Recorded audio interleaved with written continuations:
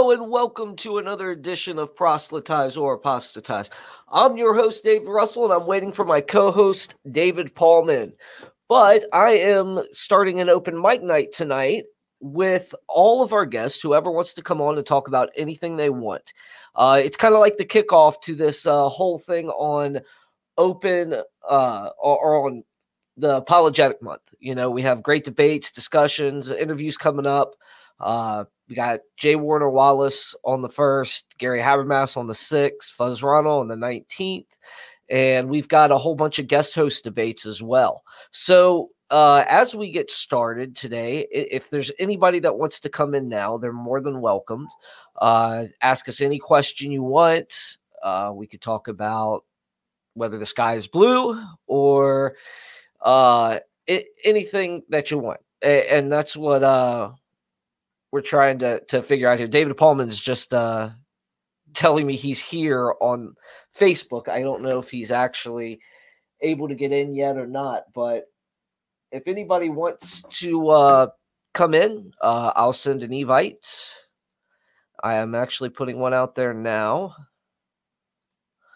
And I'm used to having David Paulman on the line with me, but he's not here yet. So yeah, it's just like a presuppositionalist to, be late on things, and heretics, so. But yeah, if anybody wants to come on, again, we are here. I wanted to talk about epistemology first with David, but since he's not here, I'm going to start with apologetics because I think it's important that we talk a little bit about apologetics. That's what we do here on Proselytize or Apostatize. We talk about everything under the sun when it comes to apologetics. The goal of this show is to facilitate the discussion, the hard discussions, the long discussions, and to really be here for the people that maybe even on the fence and give them good information. And as I say, to engage some and to David says, I'm making you do all the thinking. Here he is. If anybody wants to see what David Paulman's writing, there we go, right there. He is here, but he's not. But as I was saying, we exist to engage and to equip. It's kind of like my motto, to engage some and to equip some. The engagement is with anybody that's like an atheist or of another religion, of a different worldview. And we even gone and straight out and did politics a couple times on some social issues when my former co-host was here, Titus. But yeah, that's really why we exist. And we wanted to open this up tonight for any of our guests or fans that want to come on. And all they got to do is click the StreamYard, and I'll be putting this out here as we go. So David Paulman saying he's with us in spirit here, and there's the link if you guys want to go and click on that to come in and chat. It's fine with me. David says he's with us in spirit. So, David, you said apologetics is epistemology, buddy. What did you mean by that? Can you tell everybody why apologetics is epistemology? And by the way, hurry up and get on. Yeah, we're just waiting for Paulman to decide to show up, so.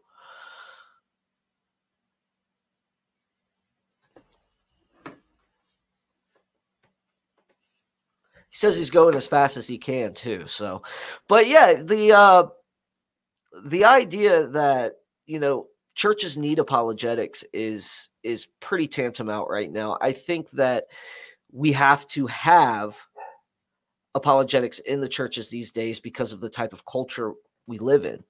So without that, without it, I don't think we're going to be able to get where we need to be. And I know I'm supposed to be doing I'm not supposed to be doing all the thinking here, but I think it's important because these type of conversations help us. They help us, they help us reach out to people. They help us actually engage on an intellectual level. R.C. Sproul said he was disturbed by the credibility of the intellectual intellectual Christianity. He was troubled by where that was, and it's true. I mean, we have issues when it comes to apologetics, even in the church, because there's so many people that have come out and said, "Hey, I don't know why I believe what I believe, and the answers I'm getting from my pastors aren't sufficient." So again, another reason why this broadcast exists is to be able to give those hard answers and to help those hard answers. But as I keep trying, I'm going to keep trying to get David Paulman in here. You guys can come on or ask questions. It is all good with me. I'm here for you guys tonight.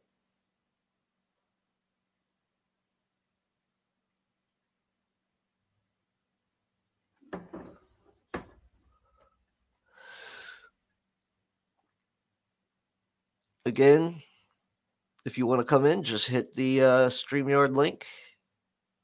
Have a good Chrome connection or updated Chrome and a good connection, and you should be on as soon as you hit my quit here.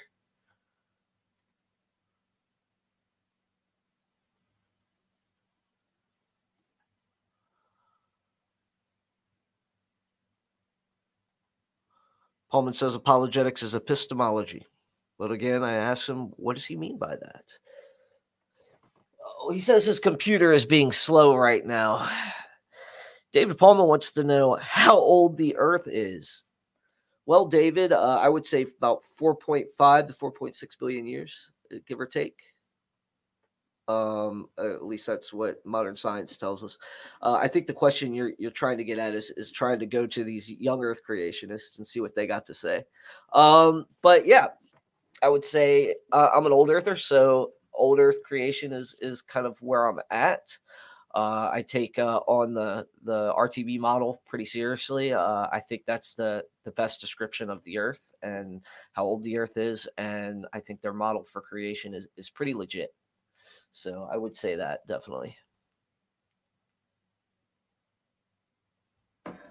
David Paulman, you said you got a new computer. I don't understand how it's so slow if you just got a new computer.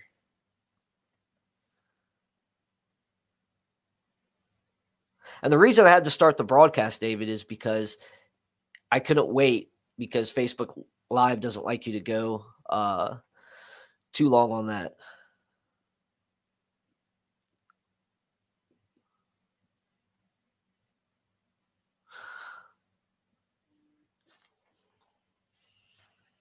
But yeah, to answer your question, the Earth is 4.6 billion years. Or yeah, 4.6 billion. Yeah, I think that's right. Let's see here. Did I polish that mic? No, that's the way it came, man. I don't even touch it when I'm not even doing anything. I push it off to the side and able to do my schoolwork here as well. So I know you're Titus. You've got the account, so obviously. Oh, look who it is. Look who decided to show. There he is. Hey, buddy. The computer wasn't working, so I switched over to phone for however long it lasts. Yeah, David, you had me stuttering and stammering here the first 10 minutes of the show. Thanks a lot, man. This show would be nothing without me. I mean, this proved it to me, man. I mean, you can't handle these kinds of hard questions on your own. Oh, I definitely can. I'm just well, I don't know. I can hear myself through your computer, so it's really distracting as well. So you're gonna have to mute something there.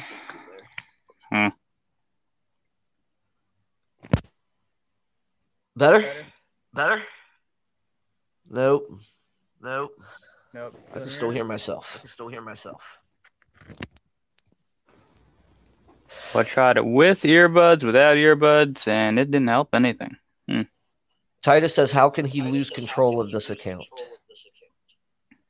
Well, you can't, Titus. You're stuck to it for life. All right, we got a question from Sahai Luke. I hope I said that right, buddy. Do you agree with scholars that the Prophet Muhammad is a great example in all his ways, sayings, and doings? Well, Mr. Luke, if you listen to the broadcast, we do not agree with all those scholars because I don't think all the scholars say that. So yeah, I'd like to know what source you got this Yeah. idea from that all scholars say that, because I'm aware of at least one. Well, we'll see if David Wood counts as a scholar. He's got a Yeah. PhD, so that makes him a scholar of some sort, and he certainly would not agree with that statement. Yeah, David, there is still an echo, I heard. I think it's on your I end. don't. I mean, I can Is mute your when I'm not computer muted? talking. I'm not on my computer. My computer's not working, so I'm on my phone. Oh, okay. Yeah. So how do you let me see if I can minimize it.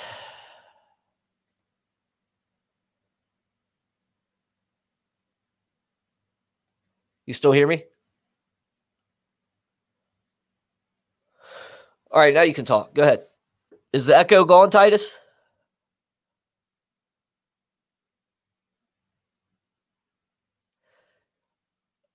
Luke says it was a joke, and I was pulling your leg before Brother David Davis Paulman hopped on.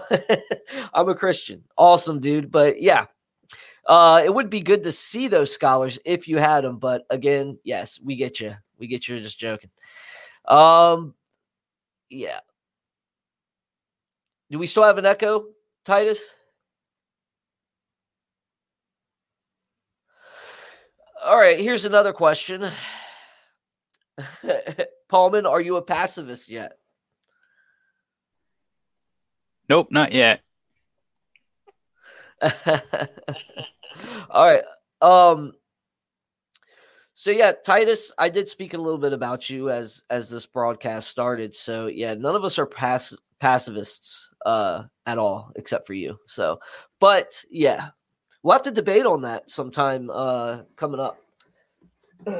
See why you're still a pacifist after all the after we've disproved you several times. He said shame. Again, if anybody wants to come on, just feel free. You can actually use this link to get on, and you can actually come on with video as well. You don't have to type like Titus is doing. He can actually come on if he wants and talk about pacifism if he's okay with doing that. That's fine. No, you got to say if he's man enough. You got to taunt him with it to make him come on. Taunt him a little bit, yeah. But if anybody wants to come on, I got a 10-person quay.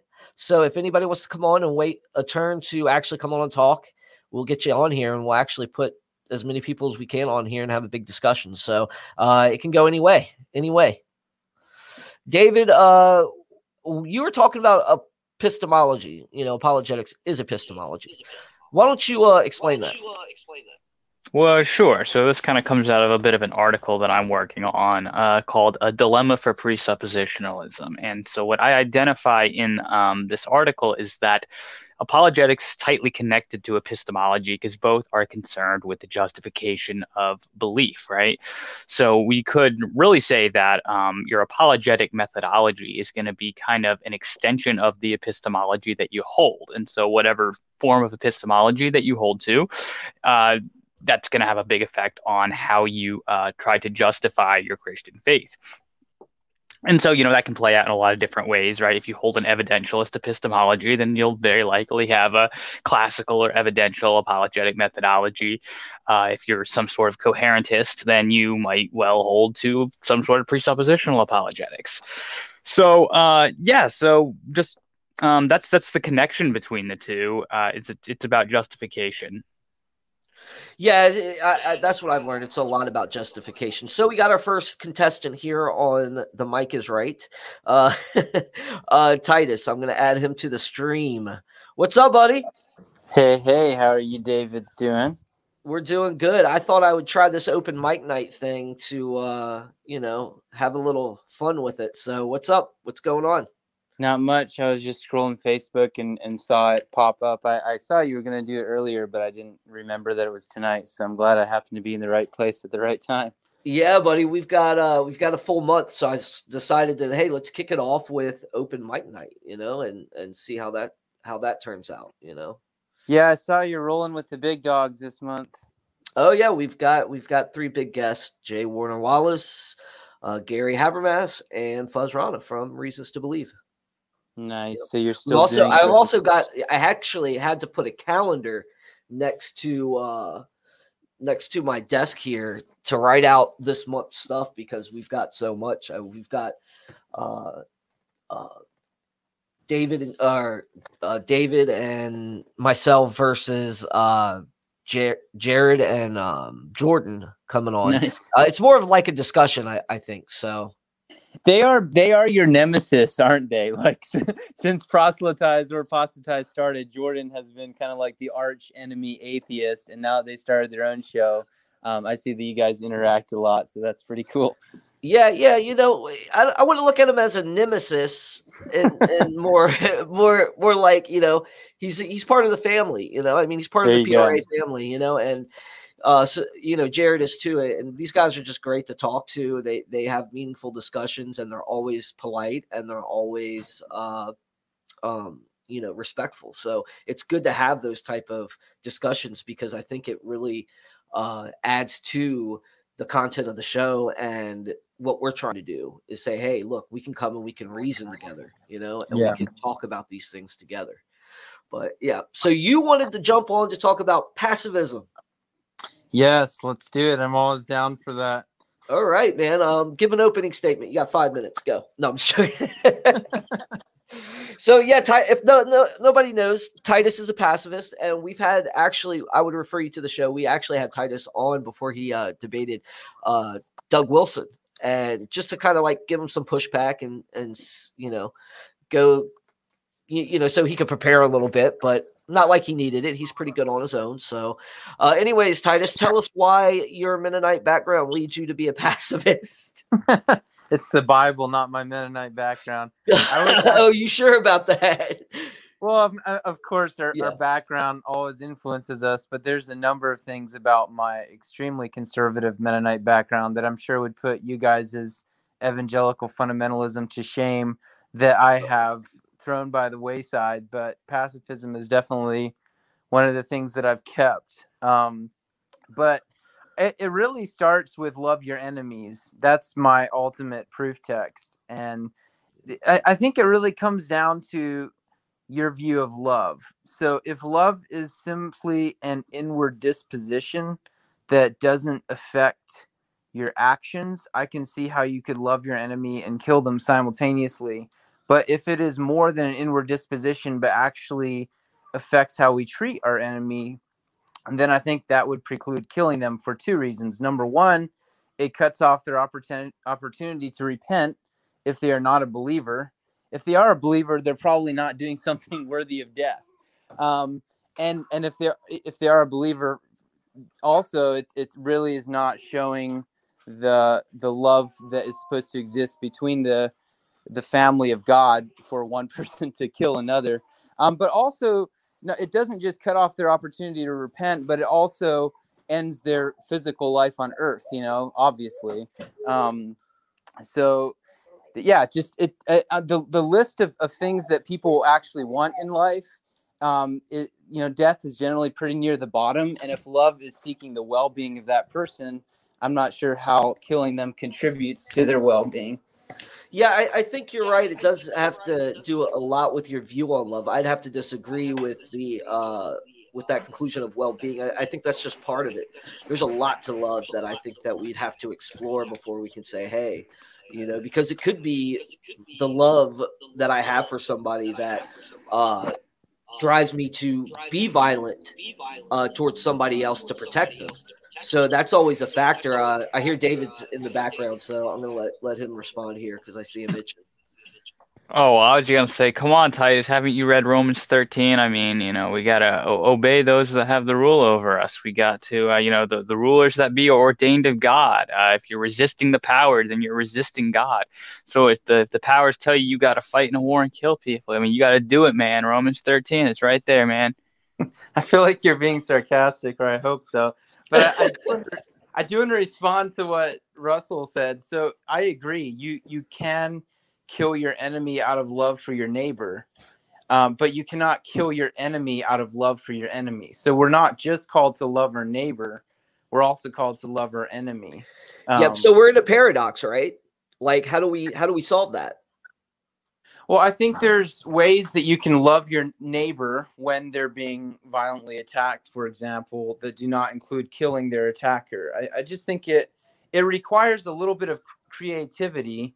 Often these things are set up as a false binary where either you kill the attacker or you do nothing. And I just think there's more options than that. Like Anabaptists have this concept of the third way, that there's always going to be a way that does not fit into the binary that's presented, that's actually the way of Jesus. And that's the creative way. And that's what I would encourage people to pursue. Yeah. So, I mean, okay, for example, David, your stuff's not muted. I can hear myself again. Yeah, I don't know what's going on with your sound there, buddy. But yeah, so Titus, like, in my position, if I come after somebody, I'm not to come at them with killing them in mind. It's to stop the threat. And I think that you would also agree that, okay, yeah, we got to stop the threat. You want to see more creative ways to do it, but you do agree that if somebody's attacking your neighbor and you intervene and it's violent, you know, you just do your best to, hey, I'm not going to try to kill you, but I am going to try to stop you. Yeah, so there are different responses that are appropriate in different situations. So if someone came up and slapped me on the left cheek, obviously the appropriate response is to turn the other cheek. But if someone's beating up your neighbor, there's going to be a different response to that. Right. If the response might be to restrain the attacker, the response might be to put yourself in between the attacker and the victim, which is a very Christian response. If we look at what Jesus did, depending on your model of atonement, or you know, the right response might be to call the police. So there are a number of appropriate responses. My only contention is that ending the life of the attacker is never the appropriate response, and generally the posture that conservative Christians have toward the attacker is also inappropriate. This like we want to teach them a lesson, you know, rather than trying to figure out the way that is the most redeeming, not just for the victim, but also for the attacker. All right, Paul, you got anything? Well, I was going to ask if we have anyone else waiting, but if we don't, no, we don't have anybody yet. No. Okay, good. Try to take you all night. No, it's fine. We chat. It's okay. The old hosts or the hosts combined here.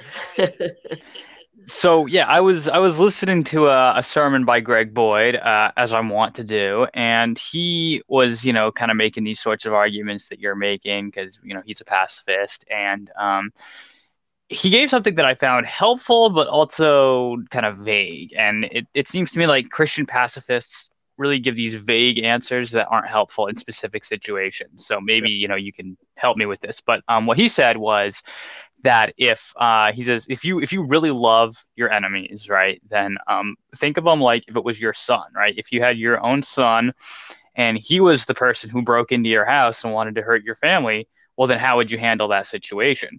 And so he said you would think of some way to deal with that other than, you know, killing him. So he says, you know, if you want to think of how, you know, to love your enemies, then if someone, you know, who you might otherwise be tempted to hurt, think of if that was someone I loved, then how would I deal with that? But that wasn't like a specific answer. That was just, you know, a helpful way of thinking about it, but without, you know, really dealing with the situation. So how would you kind of say we could get more specific with this?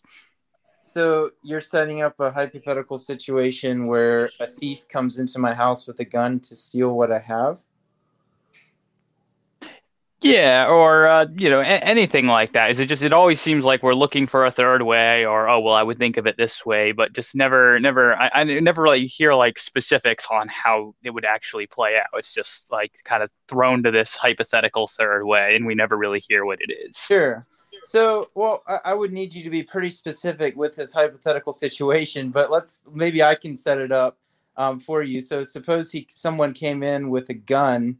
And he's pointing it at me and my family and telling me to give all my money. I'm going to give him all my money and ask him to leave, right? I'm not going to try to shoot him or take him down, because that would put me and my family even more at risk. So I'm not quite sure. Maybe you have a different situation in mind. I mean, it could be that when, they've got a specific demand like that, that could be easier. But, maybe there'd be a more difficult one. And I'm trying to think of a specific one that I've heard of. Well, I mean, we can go to, I don't know if you've ever heard of the Night Stalker. No. Okay, he was in the 80s. He was a serial killer, and he would go to random houses, saying he was working for Satan, and he would do all sorts of things to people and kill them. It doesn't matter if you're young, you're old, but his intent, he was a sociopath. His intent was to take the life of people. Now, in a situation where he has a knife and you have a gun, and you have the ability to stop him, to stop his reign of terror, I mean, do you take that opportunity to stop the threat, not necessarily in the hopes to kill him? Now, blood loss is what actually kills people, right? So that's what stops people verbatim, right? But yes, we take actions to aid that along. So I don't understand where, as a pacifist, where that line is drawn for you. Like, you're not actually killing the person, your actions are. And if you're dealing with somebody like Ramirez, who was the Night Stalker, and you're at that point, you have no choice but to shoot. And, you're hitting center mass. You're not going for the head. You're not going to John Wick him, 2 shots to the chest, 1 to the head. But you're gonna stop the threat. And let's say once you do stop the threat, Ramirez is laid out. Now, my next response is to give him first aid, to try to keep him alive, so he can face justice the right way. Now, would that be an appropriate response if it came to that? So let me try to set up your situation a little more. I know who the guy is. I recognize him as this creep. And my wife is across the room, and he is headed for her. I just so happened to be in the part of my house where my hunting rifle was in a closet, and this is becoming less and less likely, but I'm just doing this to show you how these situations are often pretty unrealistic. But I just so happen to be very near my hunting rifle, and somehow I'm able to grab my hunting rifle, flip it up to my shoulder, take it off safety, it's loaded, and shoot at him before he gets to my wife. So for one, I have a pretty big house, so I'm already disobeying Jesus' teachings on wealth. I'd have to have a mansion for him to have to run that far to get here with his knife. But if I'm that fast, because I don't encourage Christians to like carry a weapon on their person, for example. But if I'm that fast with my hunting rifle, I would assume I'm pretty good. So I would shoot at his legs rather than at his torso in hopes of toppling him, right? That I don't really have a problem with doing something like that. That situation is so extremely rare that, like, if I could get, even if you would say you would kill the person in that situation or shoot him in the torso, if I could get Christians to that point, I would feel like I've succeeded. In what I mean by that is to say that only in that situation is it appropriate. Like Titus, can I interrupt real quick? Sure. Or okay, because you do make it sound like it's an impossible scenario, or it's less likely. Yes, they are. These type of situations are the unlikely situations. They are the unlikely ones. So yeah, they are rare, and it's a shame that people get away with hurting people more than good people are able to stop them. I agree with that. But let's say, I just wanted to, and you've already pretty much answered it, but it's not uncommon. Let's say you were coming home from hunting, getting food for your wife, and you got your conies in your hand, and you walk through the door, and that's where you find it. Those situations do happen. And like you said, I think, it's better to try at least to stop him, and, you're not trying to kill him. You're trying to just stop the threat, stop trying to kill my wife, so I think that's where we agree. So yeah, I think that should be the object of most Christians' mindsets when it comes to that is like you're not trying to kill the person. You're just trying to stop a threat. Let me leave you with one last thing. I need to go. Dinner's ready. Okay. So a real life situation, 2 real life situations would be the Nickel Mines school shooting where the Amish school was shot up. And then the situation more recently, I think it was in Texas, where there was a shooter in a church, and a church member pulled a handgun out and took him down like very quickly. So which of those situations, I'm just setting this up. I'm not sure if you're familiar with Nickel Mines, but basically a lot of Amish kids were killed, and it was all over the news. And eventually, like, the Amish community publicly reached out and said that they forgave the shooter, offered to try to get him out of his sentence. I don't know what all they did, but they publicly extended forgiveness, and it made basically world news that these Christians were loving their enemy and forgiving the attacker like this. I would just say, like, which of those situations looks more like Jesus? Which of them looks more like a sheep going to the slaughter, which is biblically how Jesus is referred to, and we're also supposed to be as harmless as doves? Like, is it the person who happens to be a really good shot and can whip out a gun and take down the attacker just in time? Or is it the community that, yes, suffers, follows the bloodstained footprints of the master in suffering horrible loss, but then extends love to their attackers? And my only the only thing I'm trying to contest is that one of those looks more like the Christianity of Jesus and the apostles who counted it all joy to suffer, and one of it looks more like an evangelical American Christianity that I would say in many ways has deviated from historic Christianity before Constantine. So there's my closing statement. Okay, no, that's fine. We'll answer it. David, go ahead. I'll let you go first, bud. Oh, well, he's just leaving because he's too much heat. I'm kidding. I respect your position, Titus. Thanks, guys. This was What's fun. that? I'm gonna go eat steak. Yeah. Take care, bud. All right. Have fun. So once you're gonna go vegan. I guess I would answer that with the idea of, I think they're both actually showing the love for other people by stopping a threat like that. There's honor in that. I don't think I would appeal to Titus's idea of the lamb to the slaughter in every situation, and I don't think that's what Christ was trying to promote.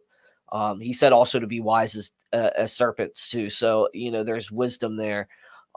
There's wisdom in defending yourself, I think, to be able to continue your work and so forth. There's also there's several different factors that could play into that. I do think offering forgiveness should be the next step. Absolutely. I mean, they did suffer loss and they should offer forgiveness. David, what do you think? They did suffer loss. You got anything, David? Yeah. No, I mean, I agree with that. And so, yeah, I mean, I'm still conflicted on the position. I was going to say, I wonder why he hasn't gone vegan, though. He's going to eat that steak. Or he's okay with violence to animals.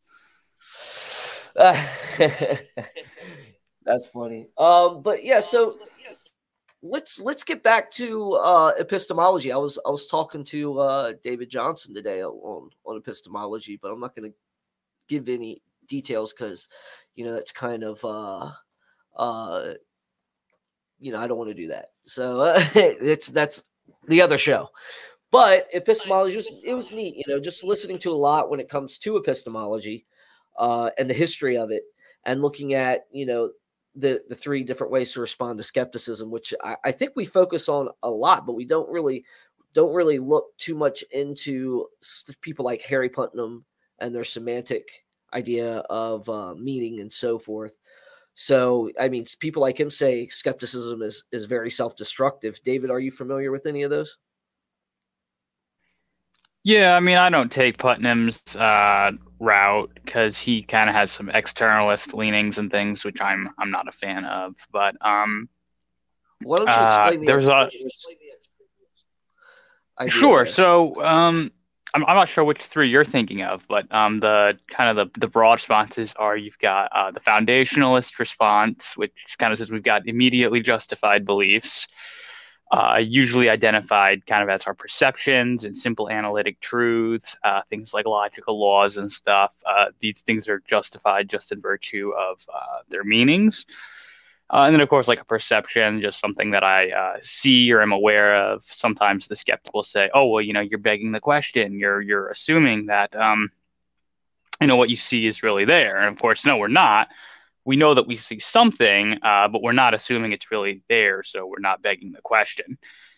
Then another response is kind of the externalist one, which is just that, oh, I don't have to give a response to skepticism, right? As long as my cognitive faculties are functioning properly, then I'm good. I don't need to give any further response beyond that. And I'm not sure what the third. Go ahead. Oh, no, go ahead. You were finishing the third what? I wasn't sure what the third one you were thinking of was, so I was actually going to turn it over to you. Okay. Well, I was looking at, they have the Cartesian, the Russellonian, and the Moore. These how you respond, the three ways to respond to skepticism. I think Putnam said something really cool. I got something here for it. He said, it's all about meaning. To undermine knowledge, the skeptic needs to use meaningful language to describe a scenario that might be reality. I thought that was pretty cool. I think that, here's when it comes to epistemology for me, I take a little bit from each of those views. I don't know if have you ever heard of the eschatological epistemology that Lewis promoted? C.S. Lewis? You're muted, buddy. You're muted. My bad. Good, no, buddy. I'm familiar with C.I. Lewis, but not C.S. Lewis's epistemology. So I was listening to this great discussion about C.S. Lewis's epistemology and how it's reflective in his many writings. It's not just, laid out. It's actually dispersed, and you can glean the epistemology not only from his apologetics and philosophy works, but his fictional works, right? So the thing that they talked about is called eschatological epistemology. Sorry, those words are hard to say together. But basically what he does is he gives like an outline of what that is, and he puts it as like the summons of love, but there's an end goal for knowledge. Like there's a I don't want to say a teleos, but there is this idea that, it's built in there. It's built in, into that calling, it starts with like some sort of calling that you have, and I thought it was really interesting the way they're talking about it. So if anybody wants to look up things on epistemology, I would suggest looking into that and getting a better grasp on it. Like I said, I just dived into it just a little bit, but I thought it was very interesting. That was one of the things I thought was really interesting. Let me see if I can find you something real quick on it.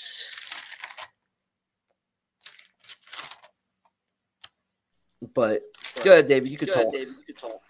Yeah, I mean, I'm familiar with Moore's refutation of skepticism. Moore basically would just hold up his hands and say, "Oh, here, I got two hands, so I know that skepticism's wrong." And you're ridiculous for doubting. Yeah, I would, of course, that my response to Moore is just, that it's begging the question, because that's what the skeptic wants you to justify. But he gave like the very commonsensical one. And Peter Klein gives a similar response to the one you were referring to before, that skeptical like scenarios, skeptical questions and stuff, they presuppose a certain degree of knowledge. It might be possible for the skeptic to escape that, just, saying he's granting those assumptions for the sake of argument and still showing that you can't have knowledge. So sometimes I think skepticism is harder to refute than that, but there's certainly something to be gained in some of these responses. Minimally, they're interesting. I think the Russellonian one's pretty good too, where, and I've used it several times, is when, you get to the point, like, I just don't have any good reason to deny that I have two hands in front of me, and I think that, for me, that's the route I've taken so many times. But, if you examine these things, they have their own problems too. So it's like, can we come to a complete theory here, or is it one of these things we're going to be discussing forever? It kind of reminds me of the age-old painting of Plato and Aristotle walking together, and Plato's pointing up and Aristotle's pointing inward with his little book there. So yeah, it comes to that. I mean, are we ever going to figure that out? One day maybe. Yeah, a lot of the hardest questions of philosophy are kind of the ones that endure, right? Like the problem of the criterion or the Agrippine trilemma, right? Like these problems go back to ancient philosophy, and there's still not, any agreed upon answer to a lot of them. So people make like big deals out of modern problems, like the Gettier problem that just like came up since the 1960s. I don't think it's going to last. I think Bertrand Russell solved that problem before it ever came up. And like, it's people are like all hyped up about it right now, but I don't think that's a problem that's going to endure. But like in 100, 200 years, people are still going to be discussing the Agrippine trilemma. So you kind of look at these issues that have always been with us and that there's never been a agreed upon solution. Those are like the big problems of philosophy. Yeah, and the Gettier issue, people do make a big deal about it. It's kind of put it on instead of like maybe the back burner, it put it on the front burner, and this is what's discussed, the Gettier issue there. So, and that's justified true belief, right? So the issues that are conservative, but even if so, I see there's problem with every model that you put out there. I mean, there's several. And that's why I say, like, for me, it's easier just to pick a little bit from here and there and just say, okay, this is kind of like, I lean here. Okay, this does make sense, but they're all like incomplete. So, but anyways. So what's the next topic? I don't know. We have anyone else who wants to come on with us? Not yet. Man, we're just boring. We're boring people to death. I was hoping to see some of our friends come on. But yeah, you were talking about the age of the earth. Oh, I brought that up, because you looked like you were struggling before I was on here, so it's like I'll give him a topic. Yeah, I was, because I was like, what are we gonna actually talk about? I had a topic I was going to talk to you about, but I kind of needed you to talk about it, So I was like, okay, I can introduce the show. Maybe he'll get on, like when I introduce it, he'll be able to link in. So yeah, age of the earth. So let's jump over. Can you tell us why you're a heretic and you take man's word over God's word and you believe that the earth is old? Oh, wow. Well, yeah, I think that's what the text reads. So is that man's word? Is, the Bible's man's word or is the Bible written by men, should I say? How are we supposed to interpret that word? So that's what it comes down to. How do we interpret the word of God? So yeah, I think definitely that the way you read it, you have to read Genesis as you got to read it literarily. You have to read it in its proper context. And I do think that context is more outlining an old earth view. Nah, I don't interpret it. I just read it. No, get out of here. I always hated that response. We got Dale. People. We got who? Dale's on. What's up, Dale? Hey, David. How's it going? I'm hearing like. I'm hearing like an echo. Dale's on. I'm hearing an echo through you, Dale. Do you have earphones?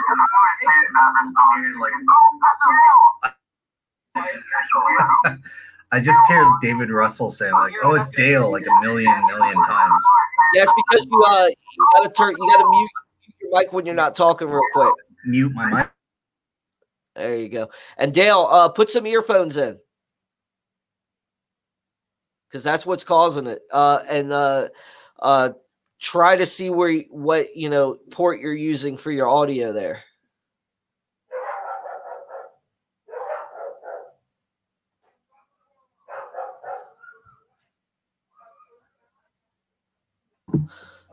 Okay. There you go. I got the headphones in. I'm still hearing like myself echo. Yeah, I don't know why you're hearing yourself echo. Let me mute mine and we'll let you ask. Give it a try now.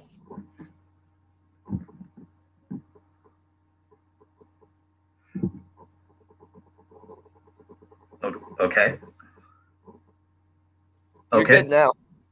I think so. Hopefully, no. All right. So, Perfect. How you doing? I'm good. Thank you, David. Thank you for inviting me to come on.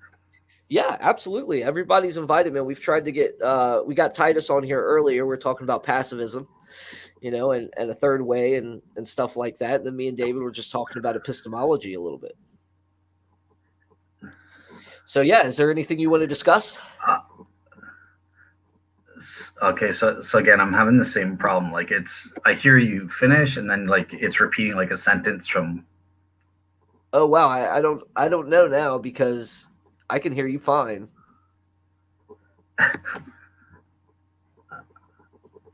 I'm hearing myself talking now.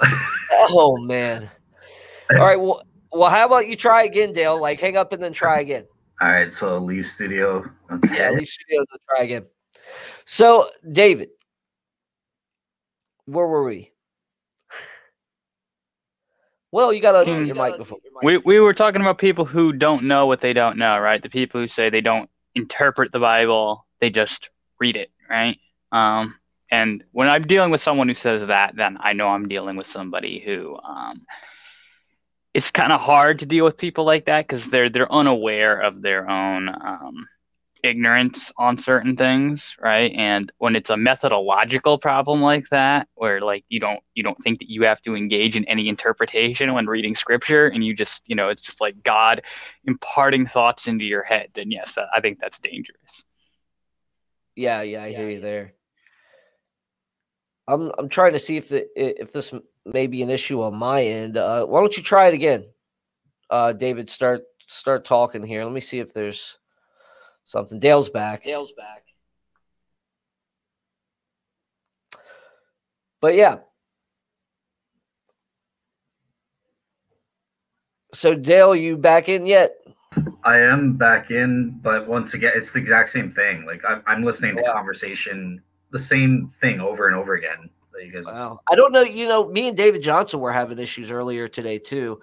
I don't know if it's just something on my end or on the the stream or what. Titus came in though pretty good.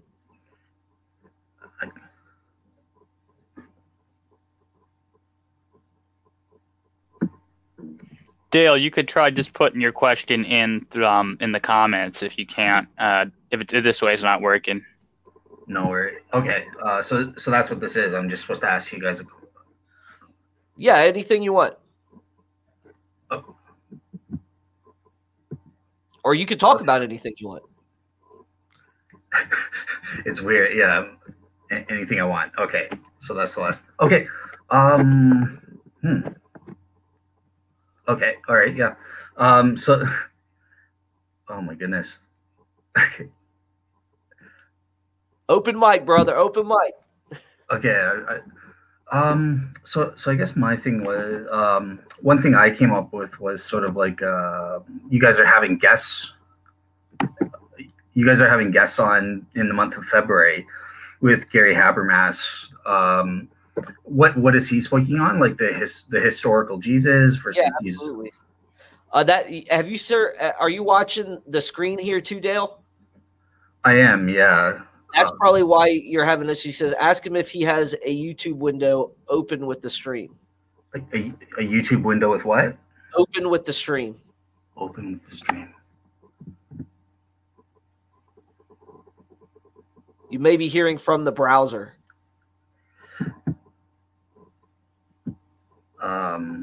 Okay. Yeah, I have no idea what that means. Like, remember, I'm not a. Yeah. So, what do I click to stop hearing from the browser? Click. Take out the YouTube window that you have open with the stream. Keep the stream going, but keep the YouTube thing up that you're watching. Turn it off. Oh, okay. Yeah. How can you hear us now? Yeah. Oh, thank goodness. Okay, you guys are actually normal. It's not like a million voices at once. All right, we got got another guest too here. So yeah, Dale, go ahead and ask your question, and then I'm going to bring on our next guest too, so he can respond to us as well. Okay, so yeah, if you guys are talking about to Gary Habermas and the topic is the historical Jesus, I guess what do you guys think is the best evidence that the historical Jesus is true? And what do you think is the hardest evidence on the mythicist side to deal with, proving that Jesus didn't exist, allegedly? Awesome. That's a good question. David, I'm gonna let you hit it first. I just want to welcome Darth Dawkins. How you doing, bud? Yeah, that's funny. I thought maybe he was having a problem with the browser, but now that I've entered the stream, now I'm hearing myself. You're hearing it through David Paulman's mic. All right, now does it sound normal? Yeah. Yeah, it's David Paulman's. He's having issues too. Okay. It's all good. Yeah. I'm the only That's one with awesome, man. I just wanted to welcome you before we get started talking about this historical Jesus. David, go ahead and respond. All right. So you asked the question, like, what's the strongest evidence that the historical Jesus is true? By that, do you mean that there was a historical Jesus who actually existed, or that that there was a historical Jesus, but that he's the same as the Jesus that we believe in? I'm not sure which question you were asking there. I guess the former. Just like a general. Okay. Yeah.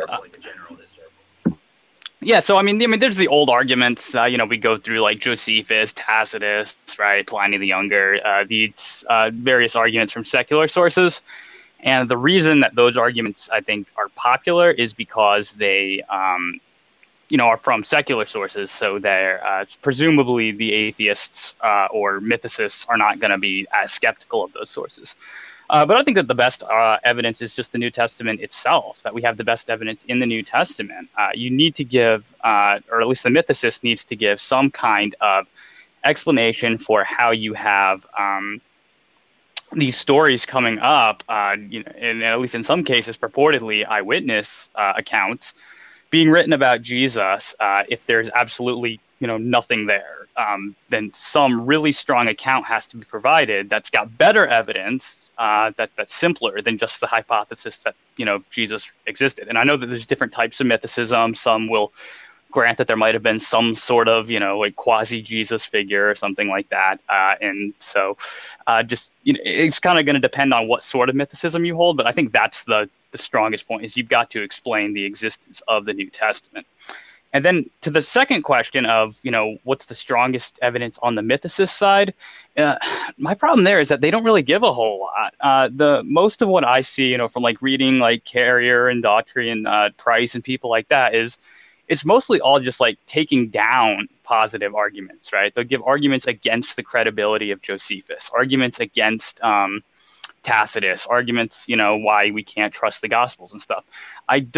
Or at least I haven't seen a whole lot by way of positive argumentation for thinking that Jesus is not a was not a historical figure. All right. Yeah, Dale, like, I would just comment on that. I'll piggyback off of what David was saying there. So me and him are pretty similar to this. With Habermas, though, I'll answer that question. Is what I'm going to do is I'm going to try in the interview, I'm looking at it like an arrow. And it's funny because Gary asked me before he came on, he said, hey,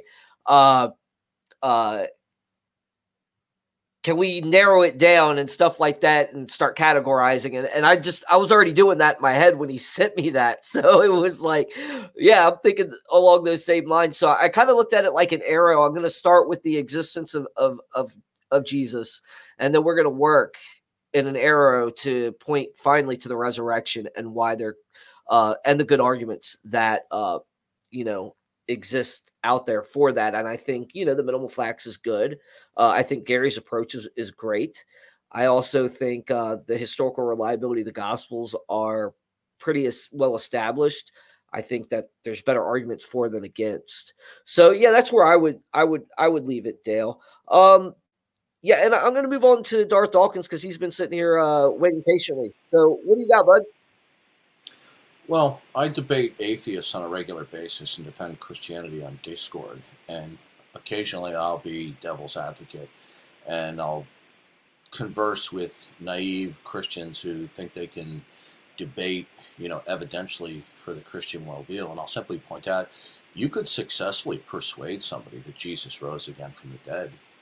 Then they can just sit there and say, well, it doesn't follow from that there's a God. In a large universe, sometimes strange things happen. What are you going to do then? Yeah, that's a good. I'll hit this with this. I'm going to apologize. So I try to meet people where they're at. You were breaking up. Could you repeat your last two sentences, please? I'm a cumulative case apologist. So I like to try to meet people where they're at. That doesn't work. Not always. You're right. No, sometimes you have to take. It doesn't work at all. It doesn't work at all. Why not? No, because you're already catering to the unbeliever's false beliefs. So you've already given them all they need to do to reject what you're saying. It doesn't matter how much probabilistic reasoning you give them. At the end of the day, they could just shrug their shoulders and just say, these are just strange things that just happened in a big universe. What are you going to say then? All right, David, I'll let you tackle this one a little bit too. All right, Darth Dawkins is a presuppositionalist. I'm picking up from this. Yes. So here's how I would go about that: is I would argue from inference to the best explanation, right? So you could always not logically necessitated. Well, no, it's not logically necessitated. That's the point. It's an inference to the best explanation. You haven't. An inference to the best explanation. That's a judgment call. Okay. And there are reasons to support it. If you have a dedicated unbeliever, unbelievers are not unbelievers because they lack evidence. Okay. Let me ask you this question. Is everything indicative of the Creator? No. Okay, well, now you're not biblical. Okay, Romans 1. Okay, ever since where does Romans 1 say everything? Where does Romans it say everything? 1, ever since the beginning of the creation of the world, his eternal powers can be clearly seen through what has been made, through what is... where does it say everything? Okay, it says... Where does it say everything? I'm answering. Does it say everything? Does it say everything that has been made? You're going to cut me off? Are you going to let me finish? You've been cutting me off through this whole conversation. No, I'm pointing out to you that you're making a fundamental mistake. Okay, so do you believe that some things are evidence for God, many things are evidence for God, or all things are evidence for God? Some things.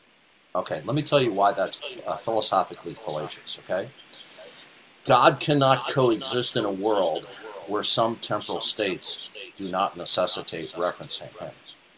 You understand that? Could you spell that out more explicitly? Okay, in a world where God is, okay, and I'm a Bible-believing Christian, but I'm trying to show you how that line of reasoning ultimately fails, okay? In a world where God is as creator, He's the concrete universal. In other words, He institutes all possibility and impossibility, right? He imposes the particulars, He imposes all the categories, and He sustains them. So consequently, that means is that all temporal states that are not God stand in causal relations to God. Do you agree with that? To what I understood of that, yes. Okay. So that means then everything is evidence of God. How does that follow? Because evidence means that something stands in causal relations to something else. Okay? I understand evidence to mean that something indicates the truth of something else, or that it makes it probable. Yeah. Well, let me try from a different angle here. Okay.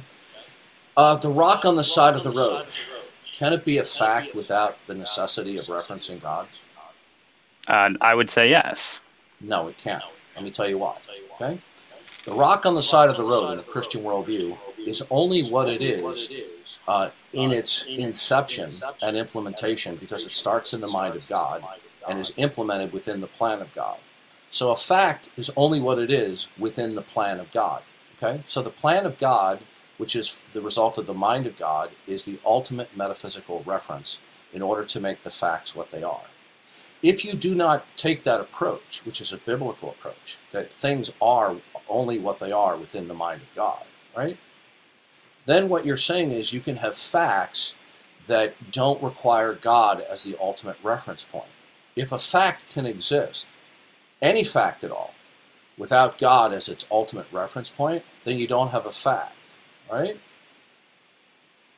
Maybe it would be helpful if you tell us what you mean by ultimate reference point. The ultimate reference point is whatever is going to be fundamental and ultimate, the source of all possibility and impossibility. It will be the ultimate frame of reference, metaphysical background information that makes the particulars what they are. Okay? Now that will be the metaphysical context. So the metaphysical context for all facts in the Christian worldview is the context of eternal God, starting with his mind, then the implementation in his plan. So God himself and his redemptive plan of human history is the final and the ultimate and the beginning frame of reference, or metaphysical contextual reference, in order for facts to be what they are.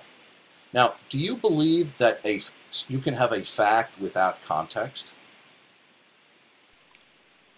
Depends on what you mean by that. How are you defining context? Okay, a context would be something is what it is in relation to the whole. So, for example, in other words, you're asking, can you?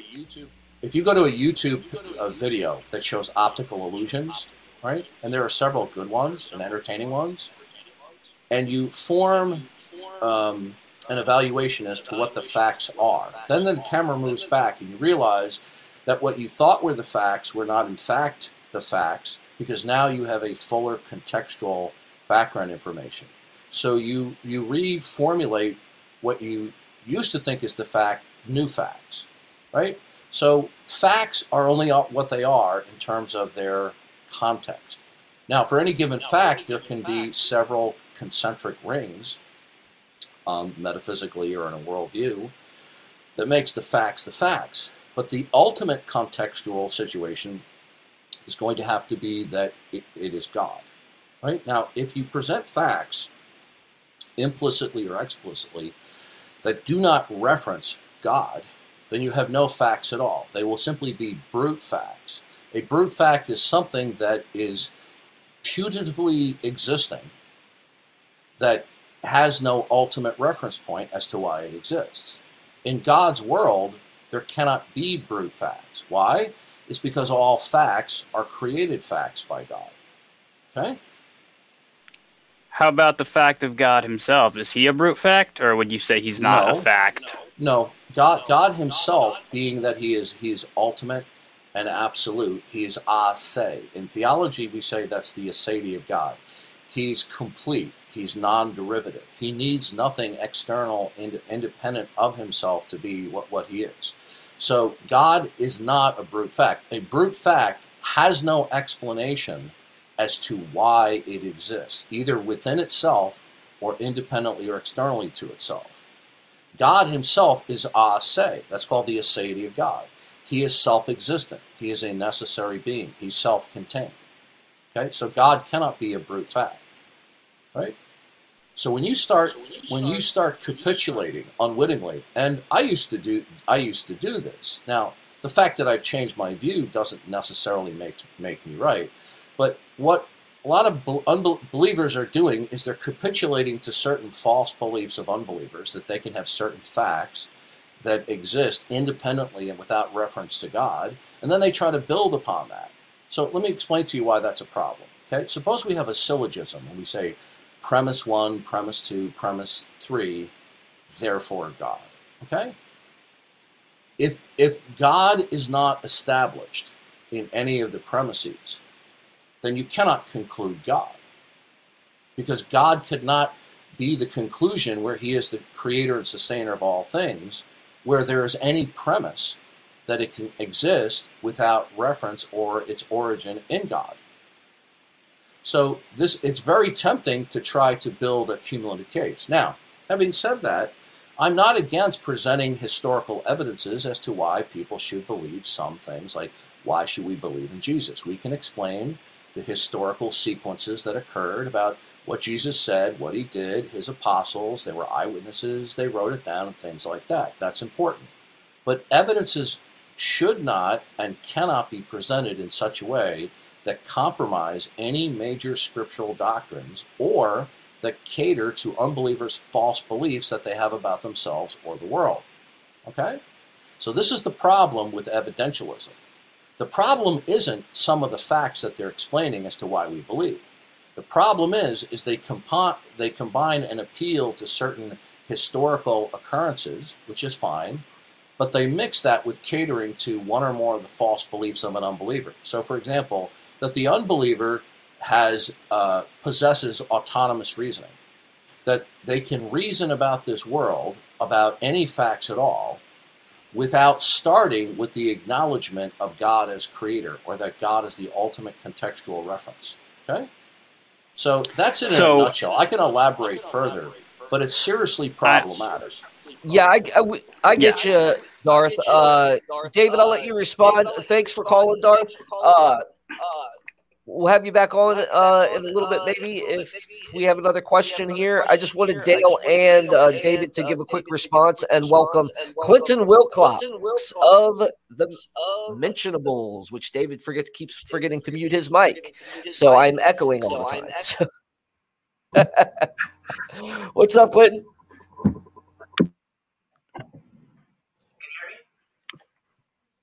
I can hear you barely.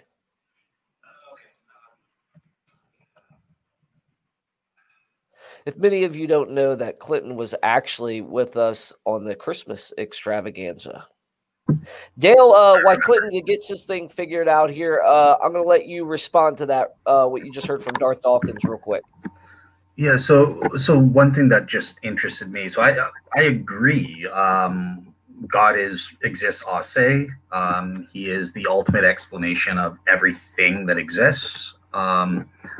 I did find it interesting that he linked everything to the divine mind. I think there are things are grounded in God, like moral facts are grounded in God's moral nature, not his mind necessarily. So there may be some difference there. Sorry? Okay. I didn't say anything. Go ahead. But yeah, the thing that struck me is I think that there's a difference between provability and so it's a fact that everything ultimately is grounded in God in some way for its existence.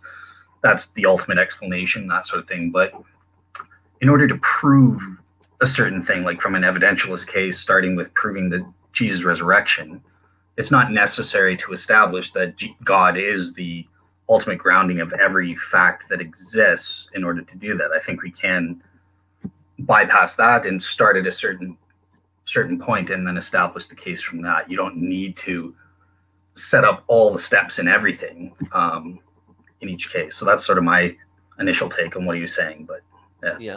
All right, David, I'm going to give you a quick response.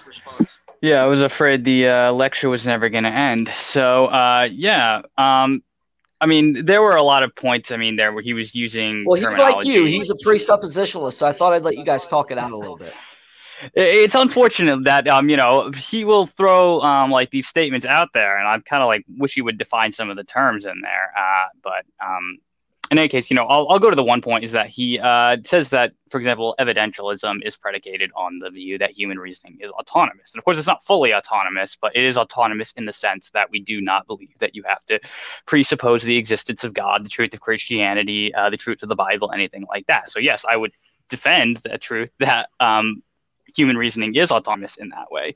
And Greg Bahnsen would argue against that by saying, you got the problem of the criteria, you've got the problem of induction, you've got the problem of deduction. And yes, we have these problems, but we can solve these problems through autonomous human reasoning. So these don't seem like they present much of an argument against it. So his entire speech there was predicated on the assumption that human reasoning is not autonomous. Well, that's where the argument needs to go then, and I'm happy to defend that human reasoning is autonomous. And so if it is, then, the presuppositionalist, his argument is not going to go through. Right on. Well, again, we have Clinton Wilcox. Clinton, what's up, man? Hey, how's it going? So way better. Yeah, because I was originally going through my my laptop mic, but I'm here with my friend Devin Palou, and I went and grabbed his mic because I figured that would sound a lot better. Nice. So what do you want to talk about, bud? Well, I'm not sure. I actually don't know what this open mic is all about, so I'm just kind of here checking it out. Man. I felt naked without my hat, so I had to go grab it too. Yeah. I always have this. This is my signature hat, so it's I get you there. I get you. But yeah, so yeah, obviously we just got bombarded with presuppositionalism, which it's cool. We can talk about presup. That's fine. And because David Paulman's a pre-supper, I allow that, so. Oh, okay. Right. Yeah, that's what Nick Peters tells me. Yeah. What on earth is between you and Nick Peters and David Paulman? What happened? I just got to ask. Oh, just fun. Picking is really what they're doing. Yeah, friendly rivalry kind of thing. If anyone found out why Nick Peters has it in for me, please let me know, because I don't know what I did. Yeah, well, it's great when we bring you on, because he stops picking on me when that happens. That's funny. But yeah, I mean, we've been talking about the resurrection a little bit. We talked about presuppositional epistemology. What tickles your fancy in apologetics, Clinton? Well, I mean, I kind of found Darth Dawkins to be kind of arrogant and pushy. I would kind of encourage him to, be a lot more, open and receptive to other people who disagree, because you'll be able to be a lot more convincing if you're not just telling people, you're wrong and speaking down at them and saying, let me educate you on why you're wrong and I'm right. So yeah, that was just, just a little, that was something that was just kind of my own pet peeve. Yeah, a little bit. Yeah. He did interrupt David quite a few times, and then was upset when David was trying to respond and got on him for interrupting him. So, respect's got to go both ways there. And I don't mind hearing the pre-subs case. I really don't. There's some things I think that they do well, and there's a lot of things I don't think they do well at all. But that's a different position there. David, go ahead. I think the entire presuppositionalist edifice is, no offense to my presup friends, but I think it is really garbage epistemology. I don't think there's anything of value in any distinctive of presuppositionalism. Now, that's not to say that they don't have anything good in their system. It's just that whatever I find useful in the presuppositionalist system, every other system adopts that as well. So they can't claim to have a monopoly on transcendental arguments, moral arguments, right, exposing incoherencies within other worldviews. Everyone does that. So whatever is unique to them, which to me goes back to this rejection of autonomous human reasoning, that's just wrong. Human reasoning is autonomous, and sorry, that's just the fact of the matter. Yeah, I mean, God himself says in Isaiah, "Come, let us reason together." He gave us a rational nature. Surely he intends for us to use it. So I'm a classical apologist myself, and I think presuppositionalism itself is actually they agree that it's circular. They just have this wacky idea that it's a virtuous circle, where I study logic, and I've never once seen a logic textbook or a book on fallacies ever say that circular reasoning can be virtuous. So like you were saying, even in classical apologetics, the transcendental argument is used in classical apologetics. We agree with them that God is the ultimate standard of morality and beauty and even reason itself, but that doesn't mean that atheists can't also reason. It's like God has even said that he's placed the moral law in our hearts, so obviously we can engage in moral reasoning even apart from God. So I would agree as well. We've got another guest on, Travis Worth. Travis, say hi, buddy. Hey, how's my audio? Yeah, it's good, bud. I can hear you. Okay, cool.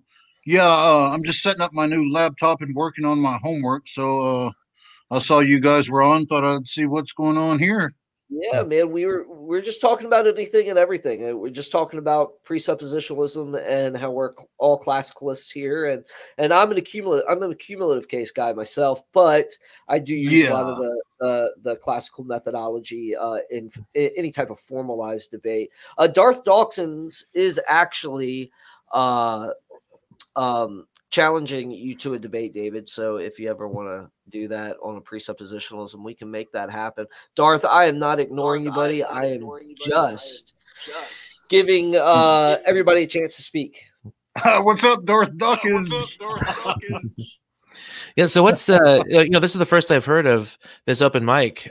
Caleb Johnson actually sent all of the mentionables a message and say, hey, if you're not doing anything, maybe go pop on here. Is it just kind of a general discussion? Man, just having fun. We're kicking off February, so we've got some really good stuff coming up in February. I would say just check it out. We've got J. Warner Wallace on the 1st. We've got Gary Habermas coming up on the 6th. And you've got like a God's Not Dead kind of thing going on here. Yeah, and then I've got Fuzz Rana that's coming on later in the month too. Okay. And then we've got several discussions that our guests have put together. Travis is one of them, and Dale is going to be on that too. So yeah, it's just going to be a great conversation all the way around. So yeah, I had a lot of fun. I had Fuzz Rana on my podcast too last year. Oh yeah. Guy. You know, Reasons to Believe, they are, and guys, if you don't know who Reasons to Believe is, get to know them. They are super nice, super friendly, and they're willing to interact with you. Yes, definitely. They're the ones I actually came to faith through, and I'm actually enrolled in their school working on my certificate of science apologetics through them. Oh, that's cool. Yeah, I saw that they had that out there, but I couldn't sign up for that too, and then be doing 3 to 4 classes at a time. So yeah, see, I got 2 going on in addition to the Reasons to Believe thing.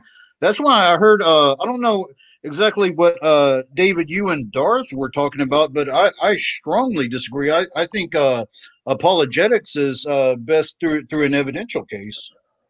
I didn't know exactly where y'all were going with that, but I would strongly disagree with Darth.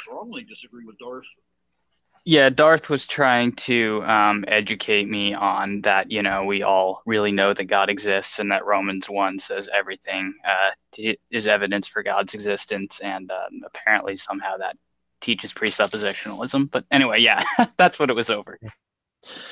Yeah. Well, it seems like with that, wouldn't that just apply to like a philosophical God, like general theism? How would that apply to the Judeo-Christian faith? I've never really understood that.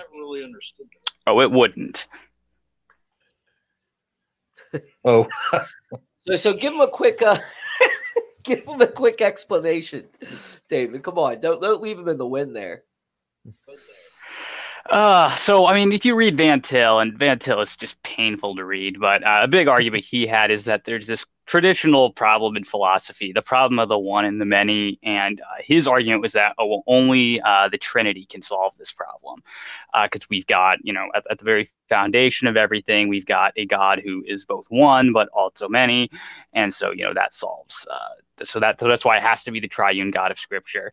And I mean, of course, that's a garbage argument, because you can parody that and, you know, say, oh, well, you know, I'm going to posit a God who's 4 in 1. I can posit a God who's 5 in 1. I mean, you can get this problem of the one and the many solved the exact same way, just through that, assuming you had to go that route at all. And I mean, I think Aristotle solved the problem of the one and the many without ever appealing to the triune God. So, you know, you don't have to go that route to do it, but that's generally how they will try to get to the Christian God, is they'll say he has to be triune in order to solve this problem. Right. That's interesting. Yeah. So, Clinton, you had a question real quick. What did you want to ask, bud? Yeah, so actually something just kind of occurred to me when you brought up Reasons to Believe. Hugh Ross is someone that I've been familiar with for a while. I've, for most of my life, been a young Earth creationist, but I fairly recently became an old Earth creationist through listening to some of the lectures by William Lane Craig. I'm not an evolutionist. I'm still very much skeptical about evolution, but I'm more accepting now of old Earth creationism. And yeah, I see David over there celebrating, David Paulman, but I should probably state I'm not 100%. Like, I could not. It's not the case that I couldn't be persuaded to go back to young Earth, but I think because the evidence is so strong for an old Earth, and the chapters of Genesis, you know, Genesis 1 and 2, can be open to a different interpretation. I think that old Earth is kind of the way that I lean. But I'm actually going to be homeschooling my nieces starting this next year. And I'm going to go through an organization called Classical Conversations, because I'm very much also in favor of, you know, the classical style education. I'm a Thomist myself, and I believe that's the best way to educate. But the question I was thinking of is, because I'm planning on also giving them, you know, teaching them, you know, the Bible, apologetics, philosophy, things like that.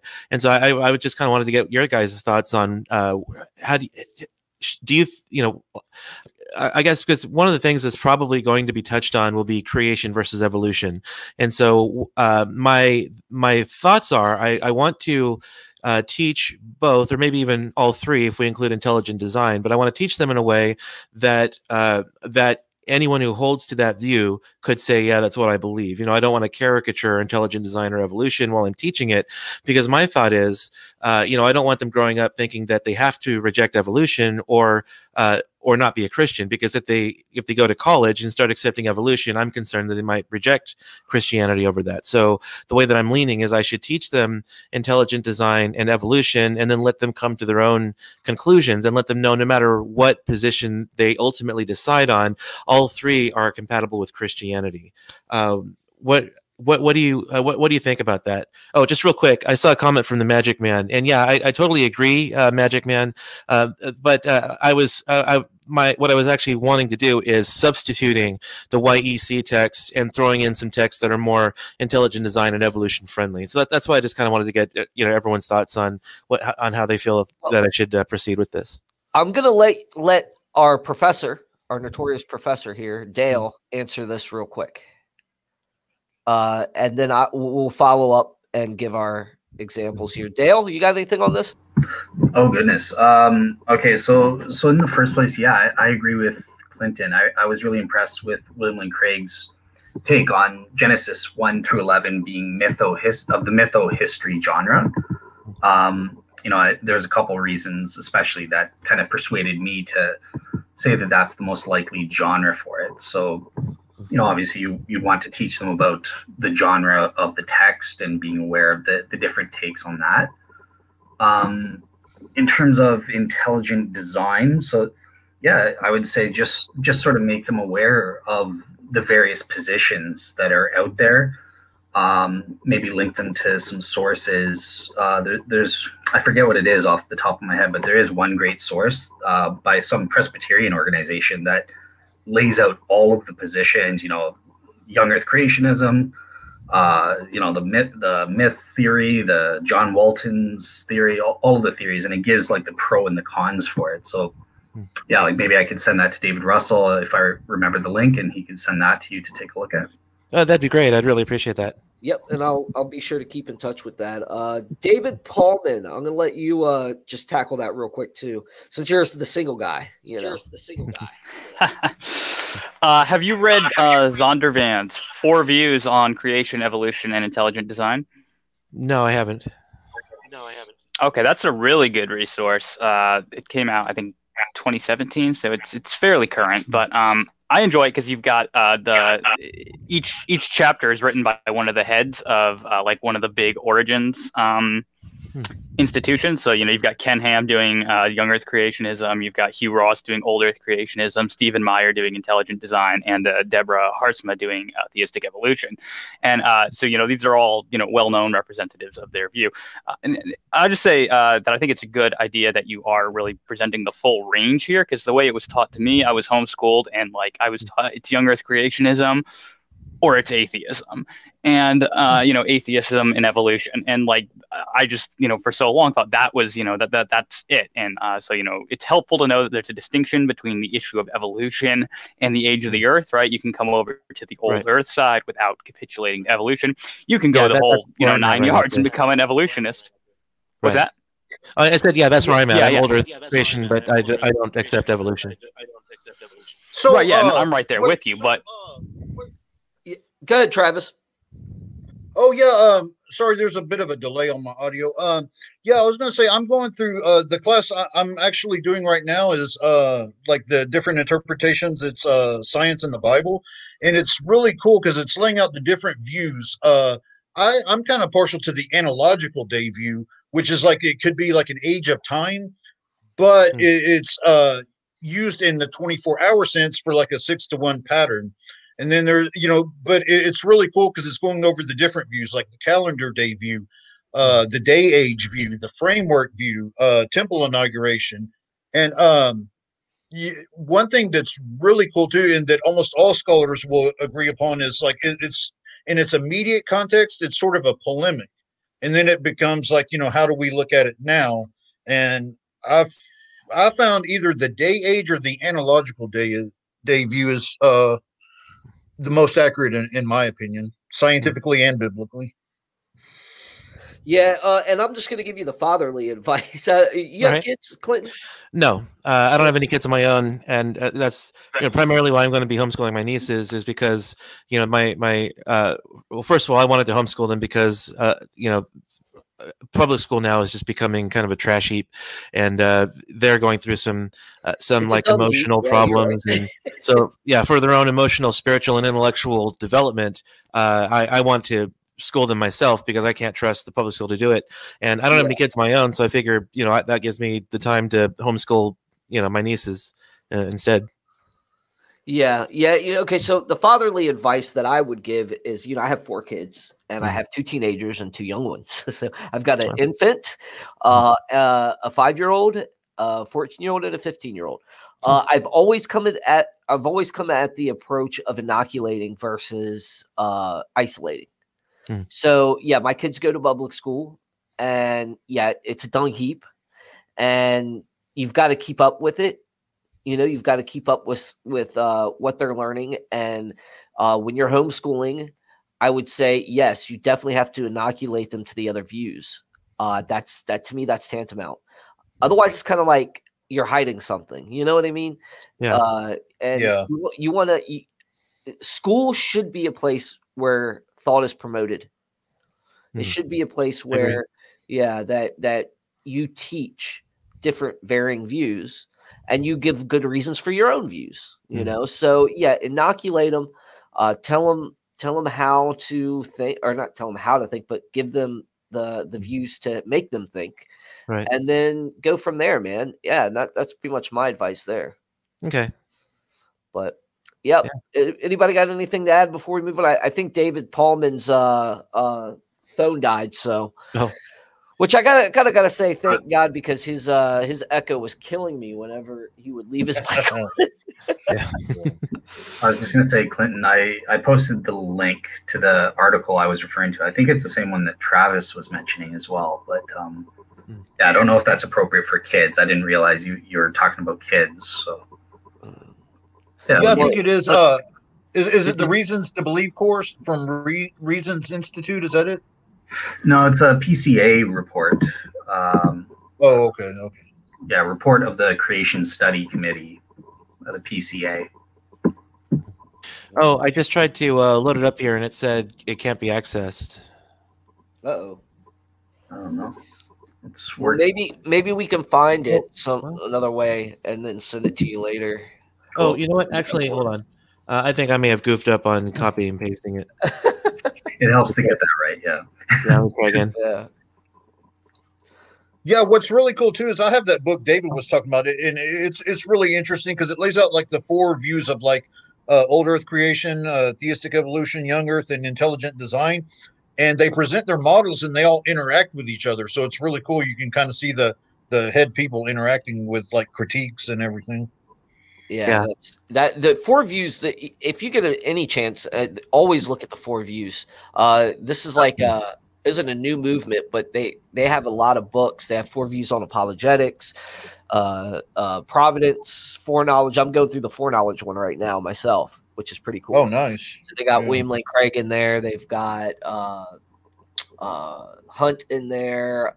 Who else? Greg Boyd for open theism. It's just a lot of different. There are 4 different views on it, and they do it with a whole bunch of different views. Do they have one on hell yet? I don't know about that. They do, yeah. Counterpoints, yeah. But I was just going to say the one that you're mentioning with William Lane Craig and Greg Boyd, and that's the one I used when I was discussing with Chris Date on Calvinism versus Molinism. So yeah, that one's a good one. So where do you fall on that one, Dale? I haven't. Oh, Molinism there. Oh, well, have you not heard of my famous Molinistic defeater? So that's where that comes from. It's me. So me and Dale come from another podcast as well called Skeptics and Seekers. Actually, Caleb was on that with us a couple weeks back. Oh, yeah? Yeah, it was pretty good. You should check it out. Yeah, actually, I've got a discussion coming up with Chris Date on the nature of hell in a couple of months. My! Your traditional view? Yeah, traditional view. Eternal conscious torment.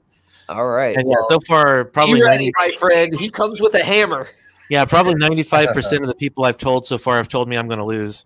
So I don't have a whole lot of confidence being built up right now. Well, you've got time to actually really, really dig into the books and the literature on it. He does come with, he's soft-spoken, but he comes in with a mighty hammer. Ask Dale. I mean, me and him both were just like listening, I think, more than we were combating him, weren't we, Dale? Yeah. We did the show on Hell. If you want to get a link to Skeptics and Seekers show that me and David Russell did with him.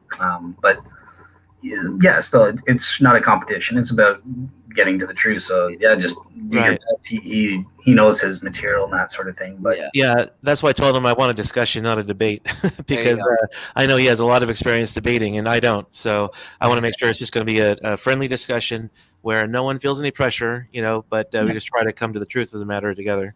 There you go. So. Yeah, it's good. All right. Out of curiosity, Clinton, are you? You said you're Eternal Conscious Torment. Yeah. Good man. But would you take what some like Gary Habermas or J.P. Moreland would call the torture chamber model, or more of a quarantine model? I'm not 100% decided on that because, I know that there are alternate ways to interpret some of the passages. So I don't know. I'm not 100% sold on that. I do believe it's eternal separation from God. So it's at least eternal quarantine. But I do think that there is a sense of punishment in there, as to whether it's a full-blown torture chamber. I'm not 100% sure about that. Gotcha. You know what's interesting is I've read Hugh Ross. He has a book on that, and he actually holds to that. And the way he would defend it, now I disagree, but he would defend it as saying that the torment can be like a form of restraint to kind of restrain the widespread of the evil. So that that might be some kind of way to support like an eternal. Yeah. I've actually changed my mind several times. Like I used to hold to kind of like the C.S. Lewis version that that it's like a prison locked from the inside, but I've kind of switched. Yeah, the quarantine. But I've kind of switched to like a conditional immortality and maybe limited or weak universalism. A weak universalism. Wow. Well, for like people who haven't heard the gospel or like haven't had a chance to, maybe, So okay, yeah, I wouldn't really call that. Well, maybe Dale. What do you think? I don't know if I'd call that weak universalism for people that haven't heard the gospel type deal. Yeah, that's more like inclusivism. Yeah. Okay. Yeah, and that's my perspective. Believe it or not, I'm actually reading about that in my philosophy of religion class at this moment. So, yeah, good topic. But I think it answers the divine hiddenness well. Yeah, I hold to also to the ECT view too, and. I just haven't been able to wrap my mind around annihilationism still yet. I just like Calvinism, I can't wrap my mind around that either. But yeah, do you take the quarantine or the torture chamber view? Quarantine. Okay. More or less. The best book on hell, guys, is The Great Divorce by C.S. Lewis. Yeah. So then, how do you handle verses then that seem to imply that there will be like a fire that never, like a worm that never dies, the fire that never goes out, things like that? I think the smoke of their torment. Yeah, I think we're looking at metaphoric language that is describing a state that's going to last forever. I think that absence of God is that flame, in a way. Yeah. So I would look at it like that. There's actually another view that says like the fire or the torment or whatever is actually God's presence and his holiness just consumes the unrighteous. Yeah, but it would still apply that they were tortured forever at that point, I think. Yes. Yeah. Right. I'm just saying that. Oh. Yeah, I think so. The fire is principally like that kind of imagery is symbolic of God's wrath. It's standing for wrath and justice and that sort of thing. It's not a literal fire that's going to be burning us alive and that sort of thing. I was actually just, when you asked me to speak here, I was looking for the article from Christian Think Tank that really lays out those four views and kind of explains the pros and cons and that sort of thing. But it explains, I mean, they're opposing metaphors. So J.P. Moreland would argue this way, right? So you have these metaphors of the fire, but then hell is also darkness. Well, if you take it literally, those are contradictory, right? Fire produces light and that sort of thing. So that's one reason that you've heard that before, I take it, Clinton, or?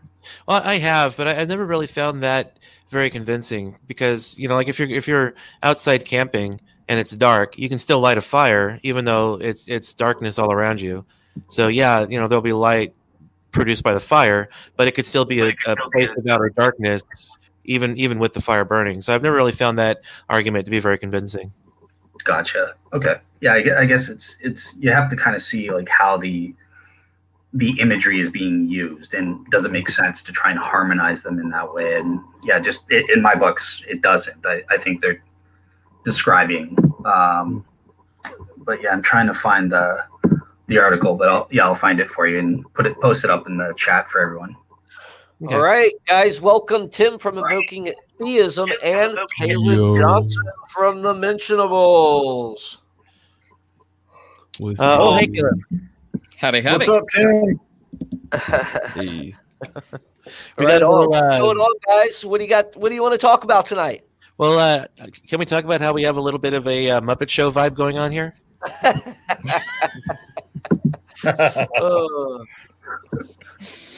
So, Tim, how are you, man?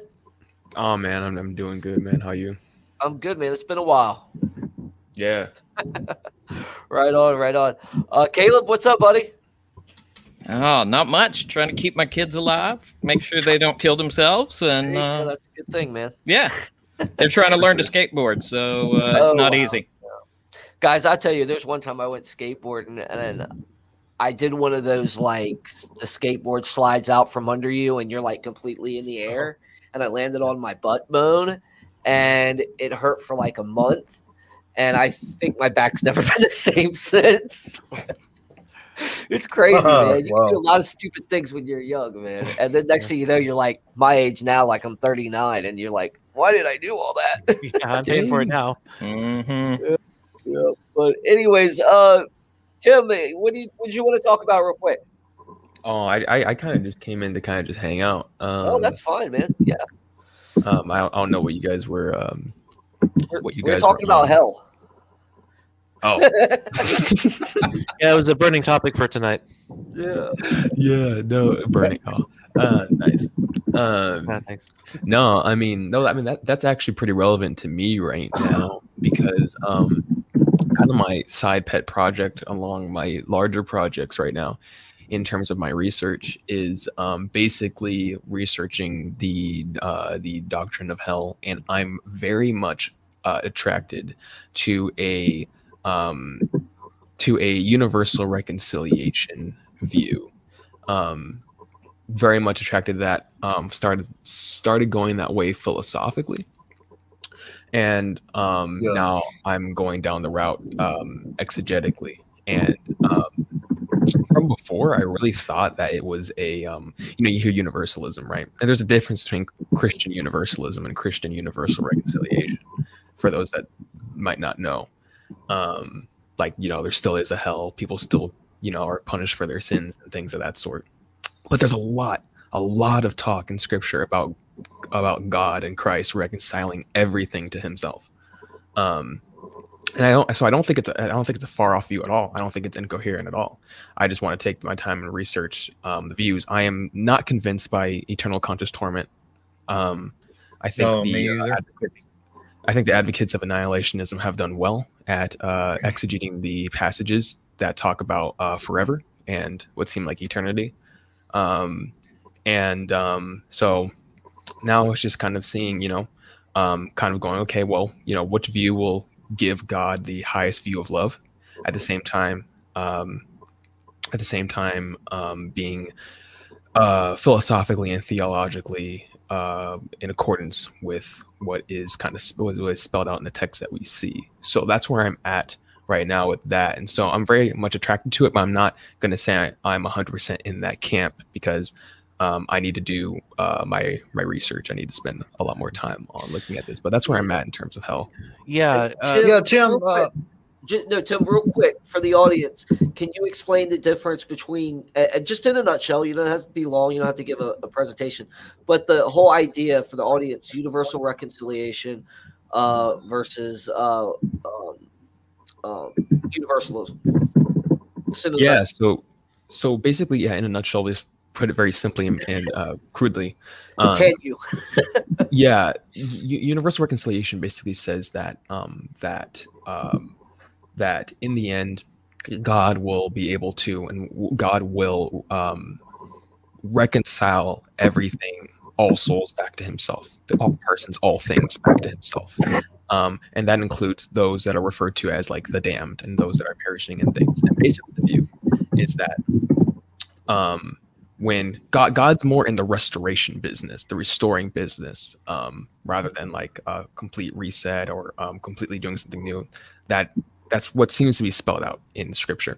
And so so the idea is that eventually those who have rejected Christ, or those who never accepted Christ, will eventually be able to be reconciled back to Christ when everything is basically, to put it simply, basically everything is said and done.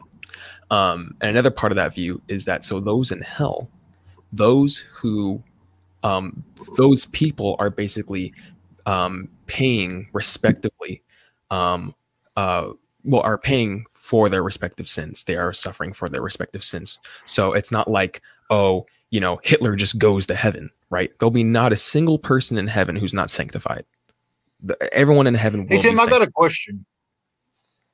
Sure. I got a question with that view.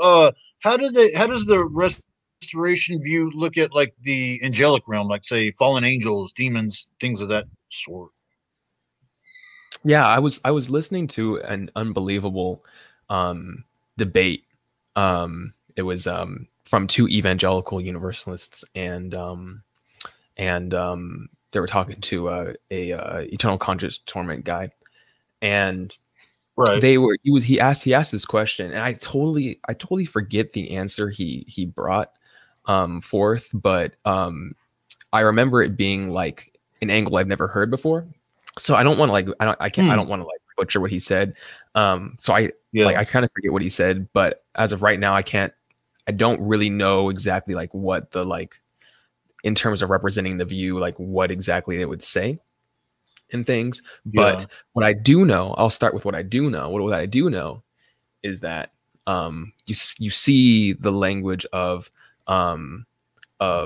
every knee will bow, and things, and either you can interpret that as they'll forcibly bow, like a cop detaining somebody, somebody exercising their authority or that person, or you can see that as no, like God will have conquered sin and death, and he will have reconciled everything to himself, and every knee will bow.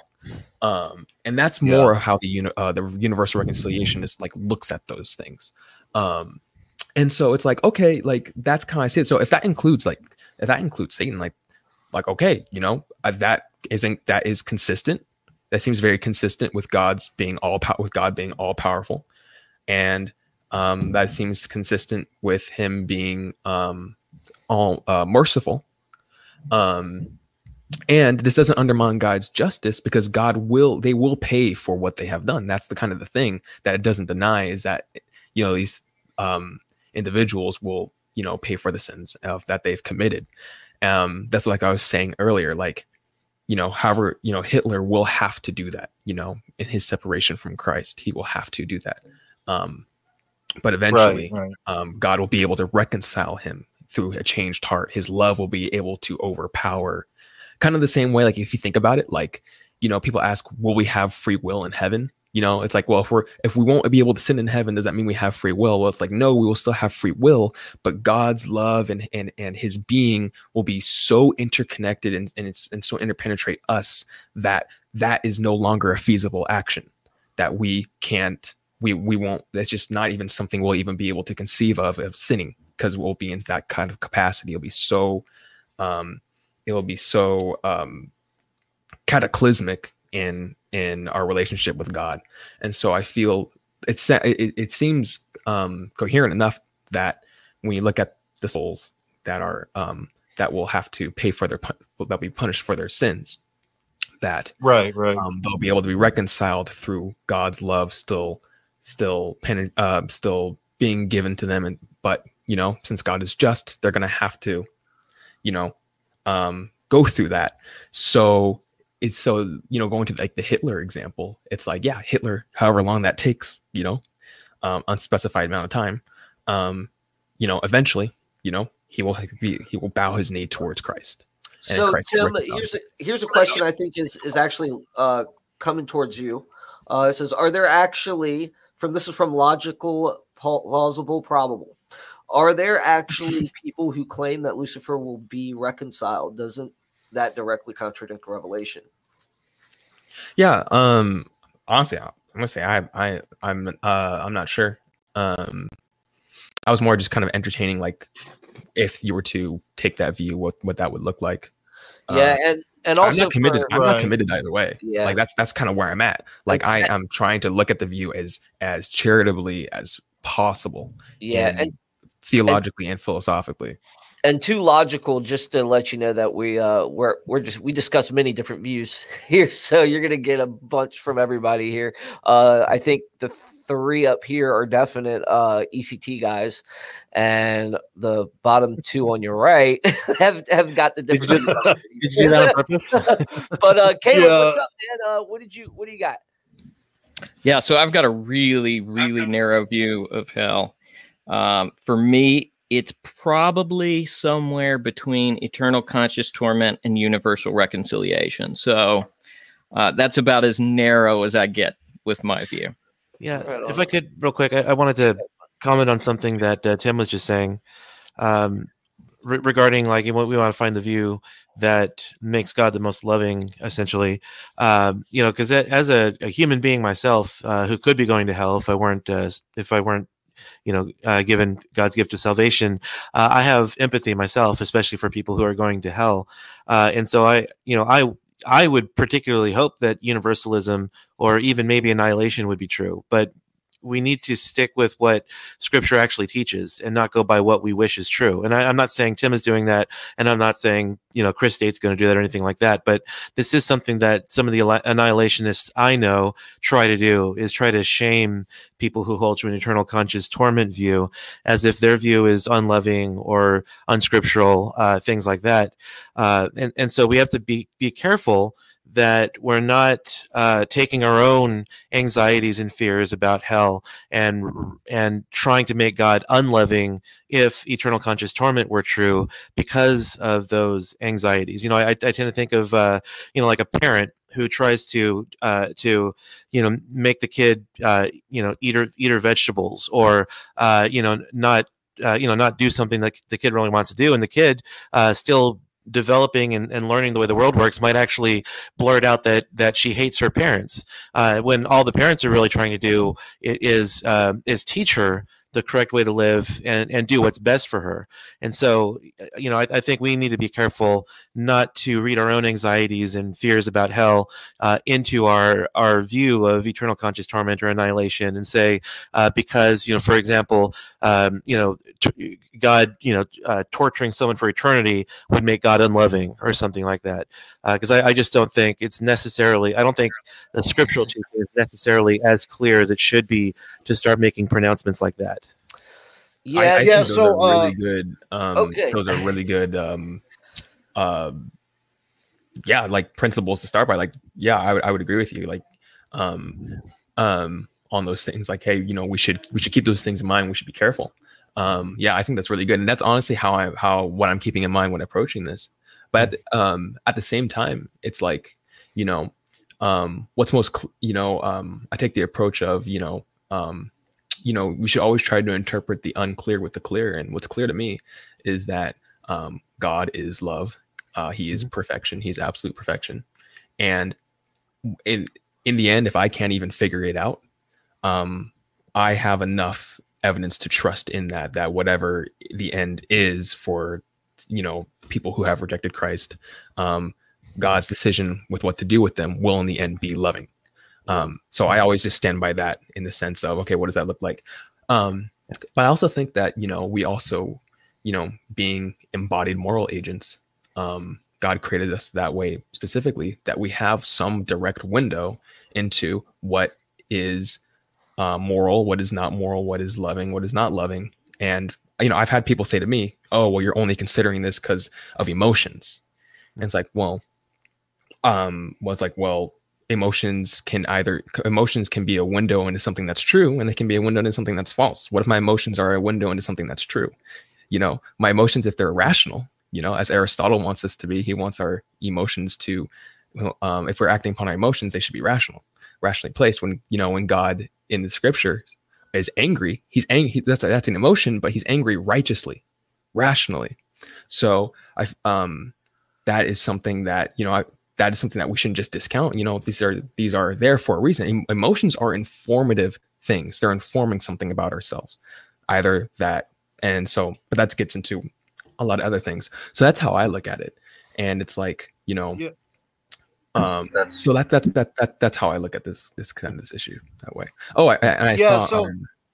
Sorry, real quick. I saw that same logical, plausible, possible, whatever. He said that I shouldn't be airing opinions unless I've studied eschatology. It seems like he wants me to whatever eschatology he holds to. He wants me to hold that position. Yeah, it's like, man, I'm just, why can't I just say I'm researching, bro?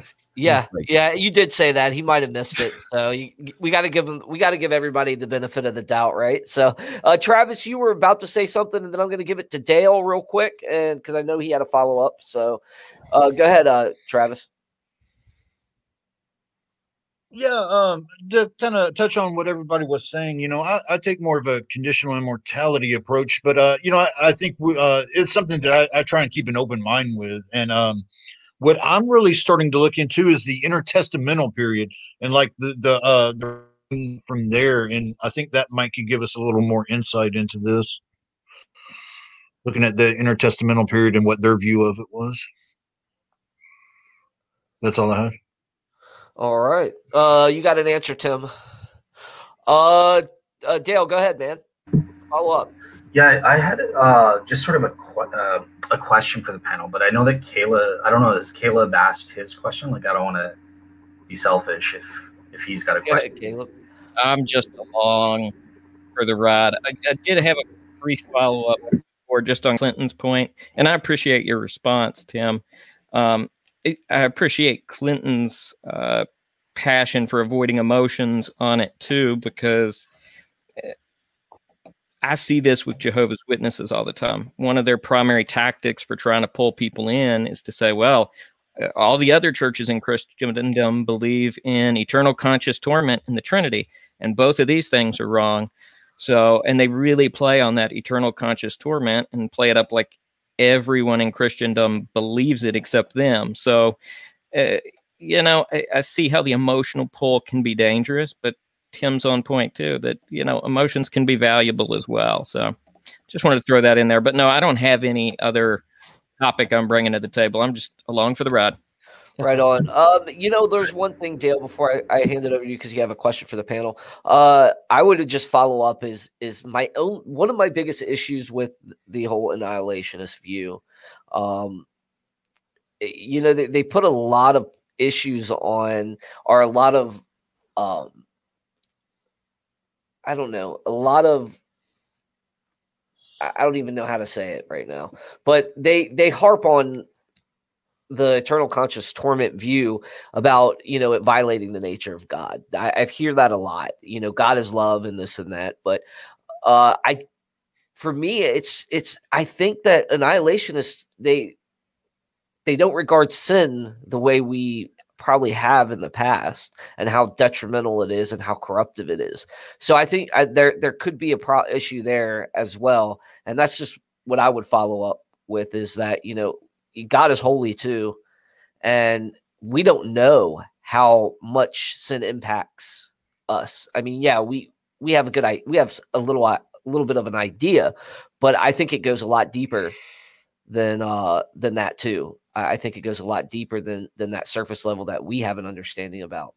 But anyways, Dale, if you want to go to a question, if you guys or anybody want to follow up on that or go to another question, that's fine. I'll just give it to Dale. I wanted to ask something in terms of, I often hear the argument that sin against an infinite God requires an infinite punishment. And I think that that's just a non sequitur. But I want to get what you guys think, because I grew up hearing that.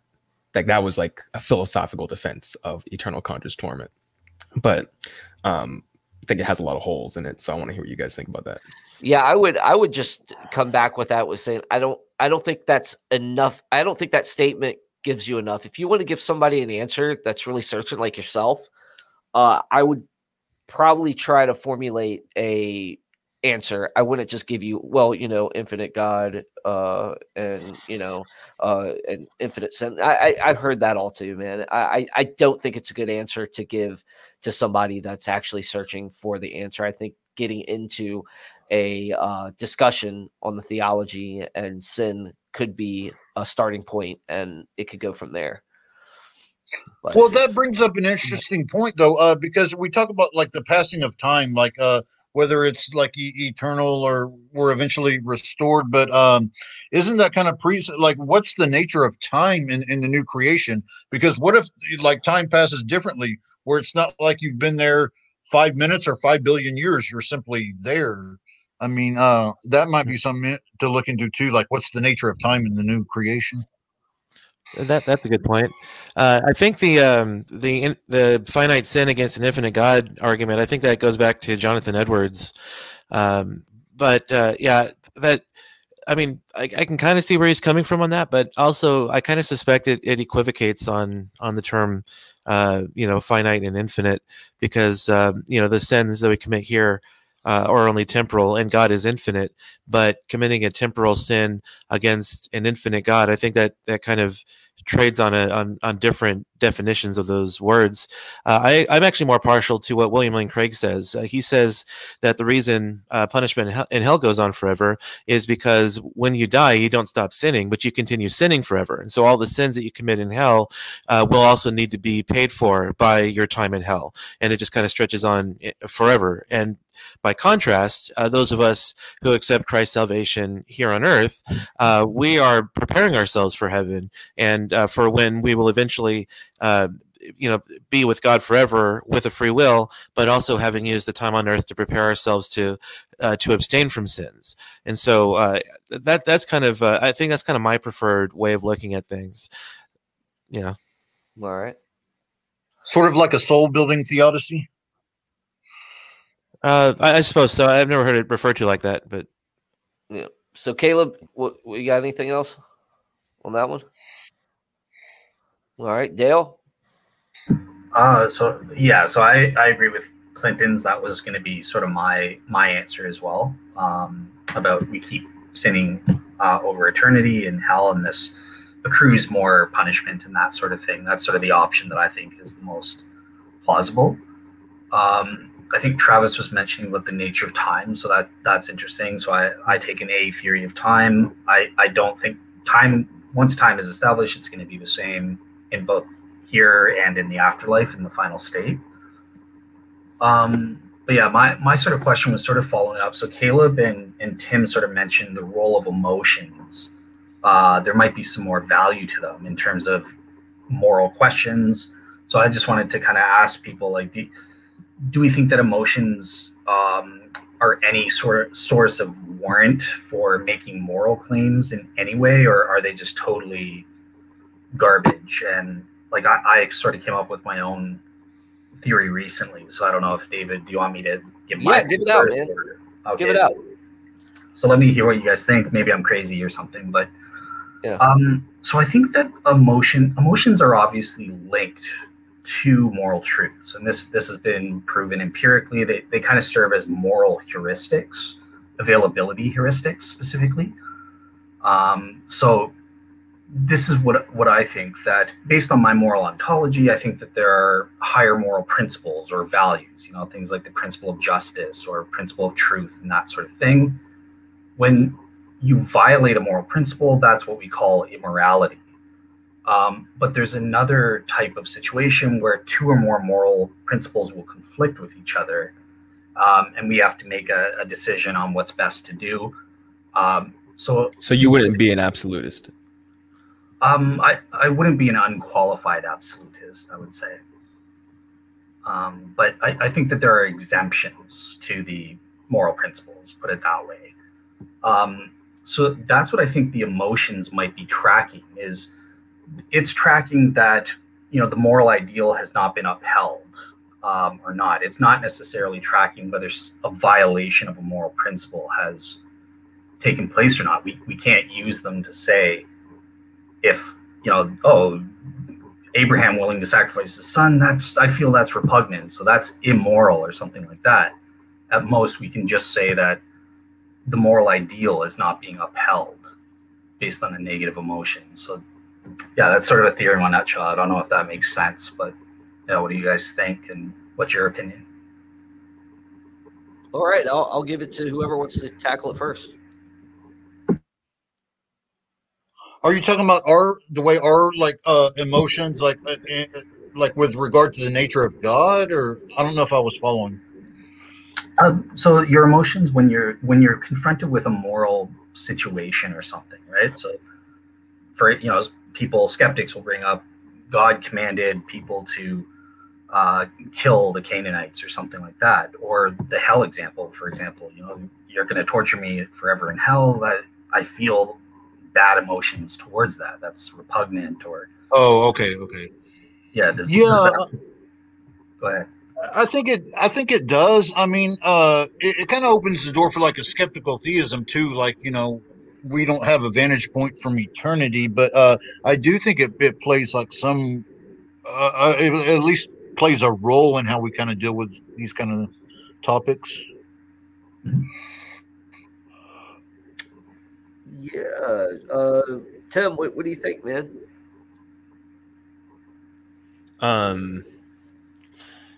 Yeah, I mean,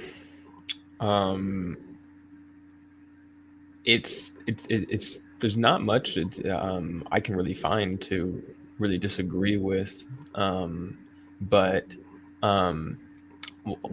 how I come at this is, we have a multiplicity of senses, and we have the main senses that we that we are taught that we have, and then I think we have more. I agree with Josh Rasmussen that we have more.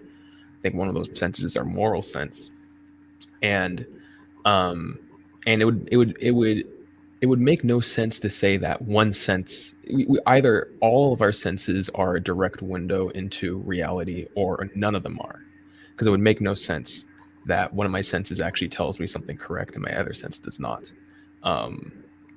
When there is no relevant difference between them being senses. So that's the first part. So I think that, by way of uniformity, that our senses are really telling us something. They're telling us something about reality. And, A.J. Ayer, being in the height of logical positivism, viewed moral statements as just preference, as just preference descriptions and things, and basically uttering our negative attitude towards something. Like, we don't like racism. That doesn't mean that racism is wrong. It just means that we don't like it.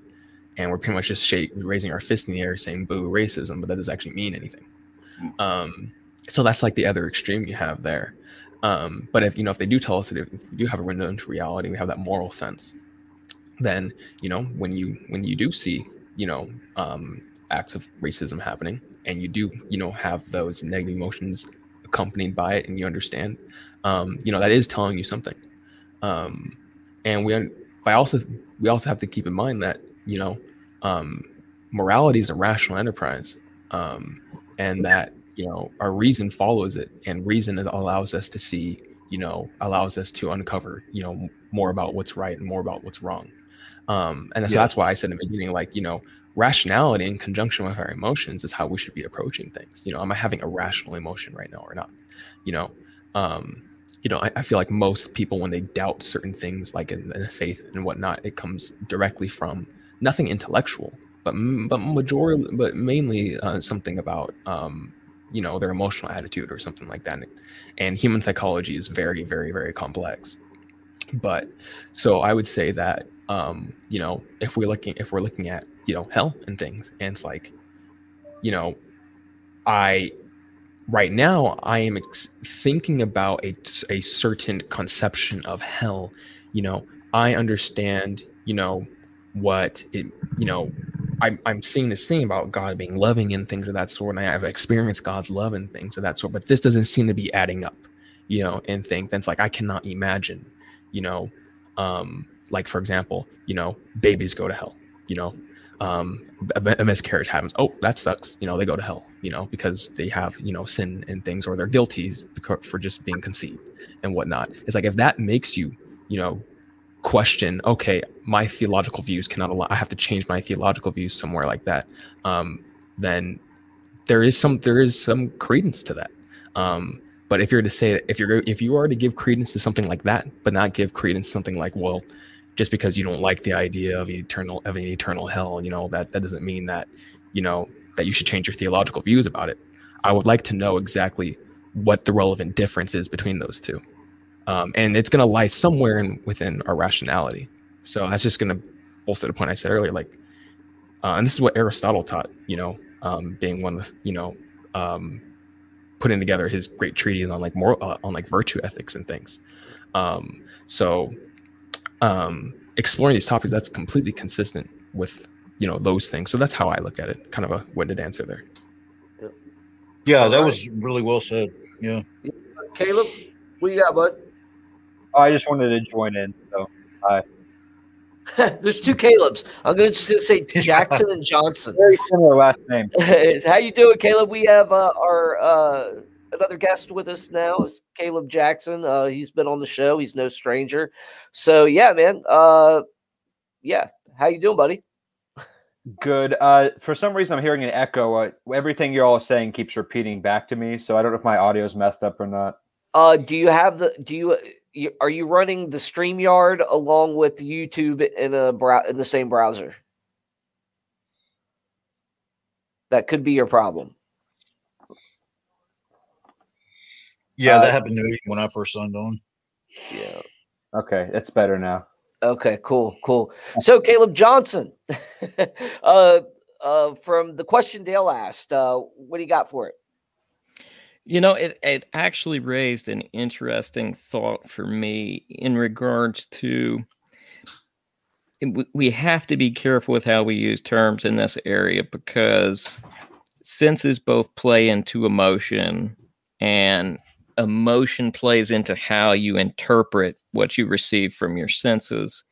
And particularly when this comes to morals, and I was thinking in relation to sin in particular, you know, there are people who become numb to sin in a way. You have, you know, serial killers, and I think you mentioned the Night Stalker early on the episode tonight. And so you have those kind of situations.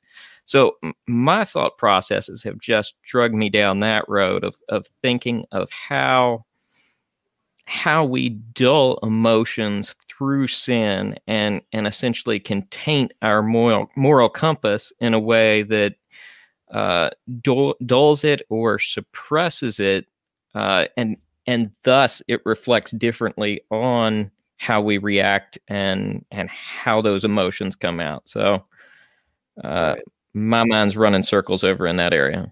Yeah. Dale, I don't think you're crazy here, man. I think you got it. I'd have to confirm what like Tim said, and yeah, man, I can't find any fault in your logic here at all.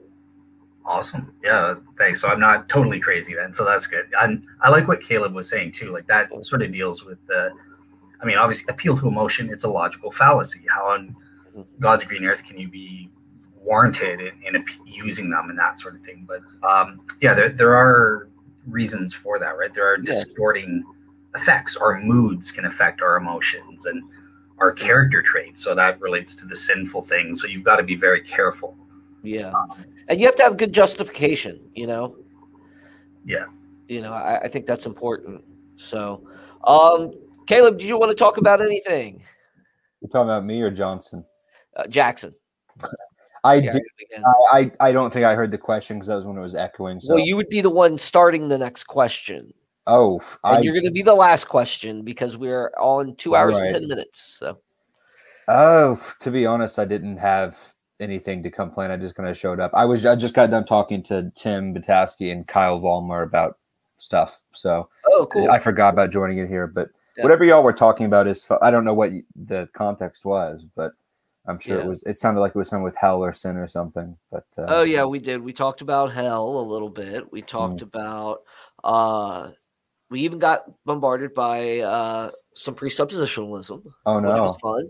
But Paulman was here for that, so I let him talk to his family member there. So because he is a presuppositionalist. So. I'll watch it later on then. Yeah. I didn't really have any questions for discussion. Sorry to see Dale again. I don't know. I haven't seen Dale since we interviewed Lacona. So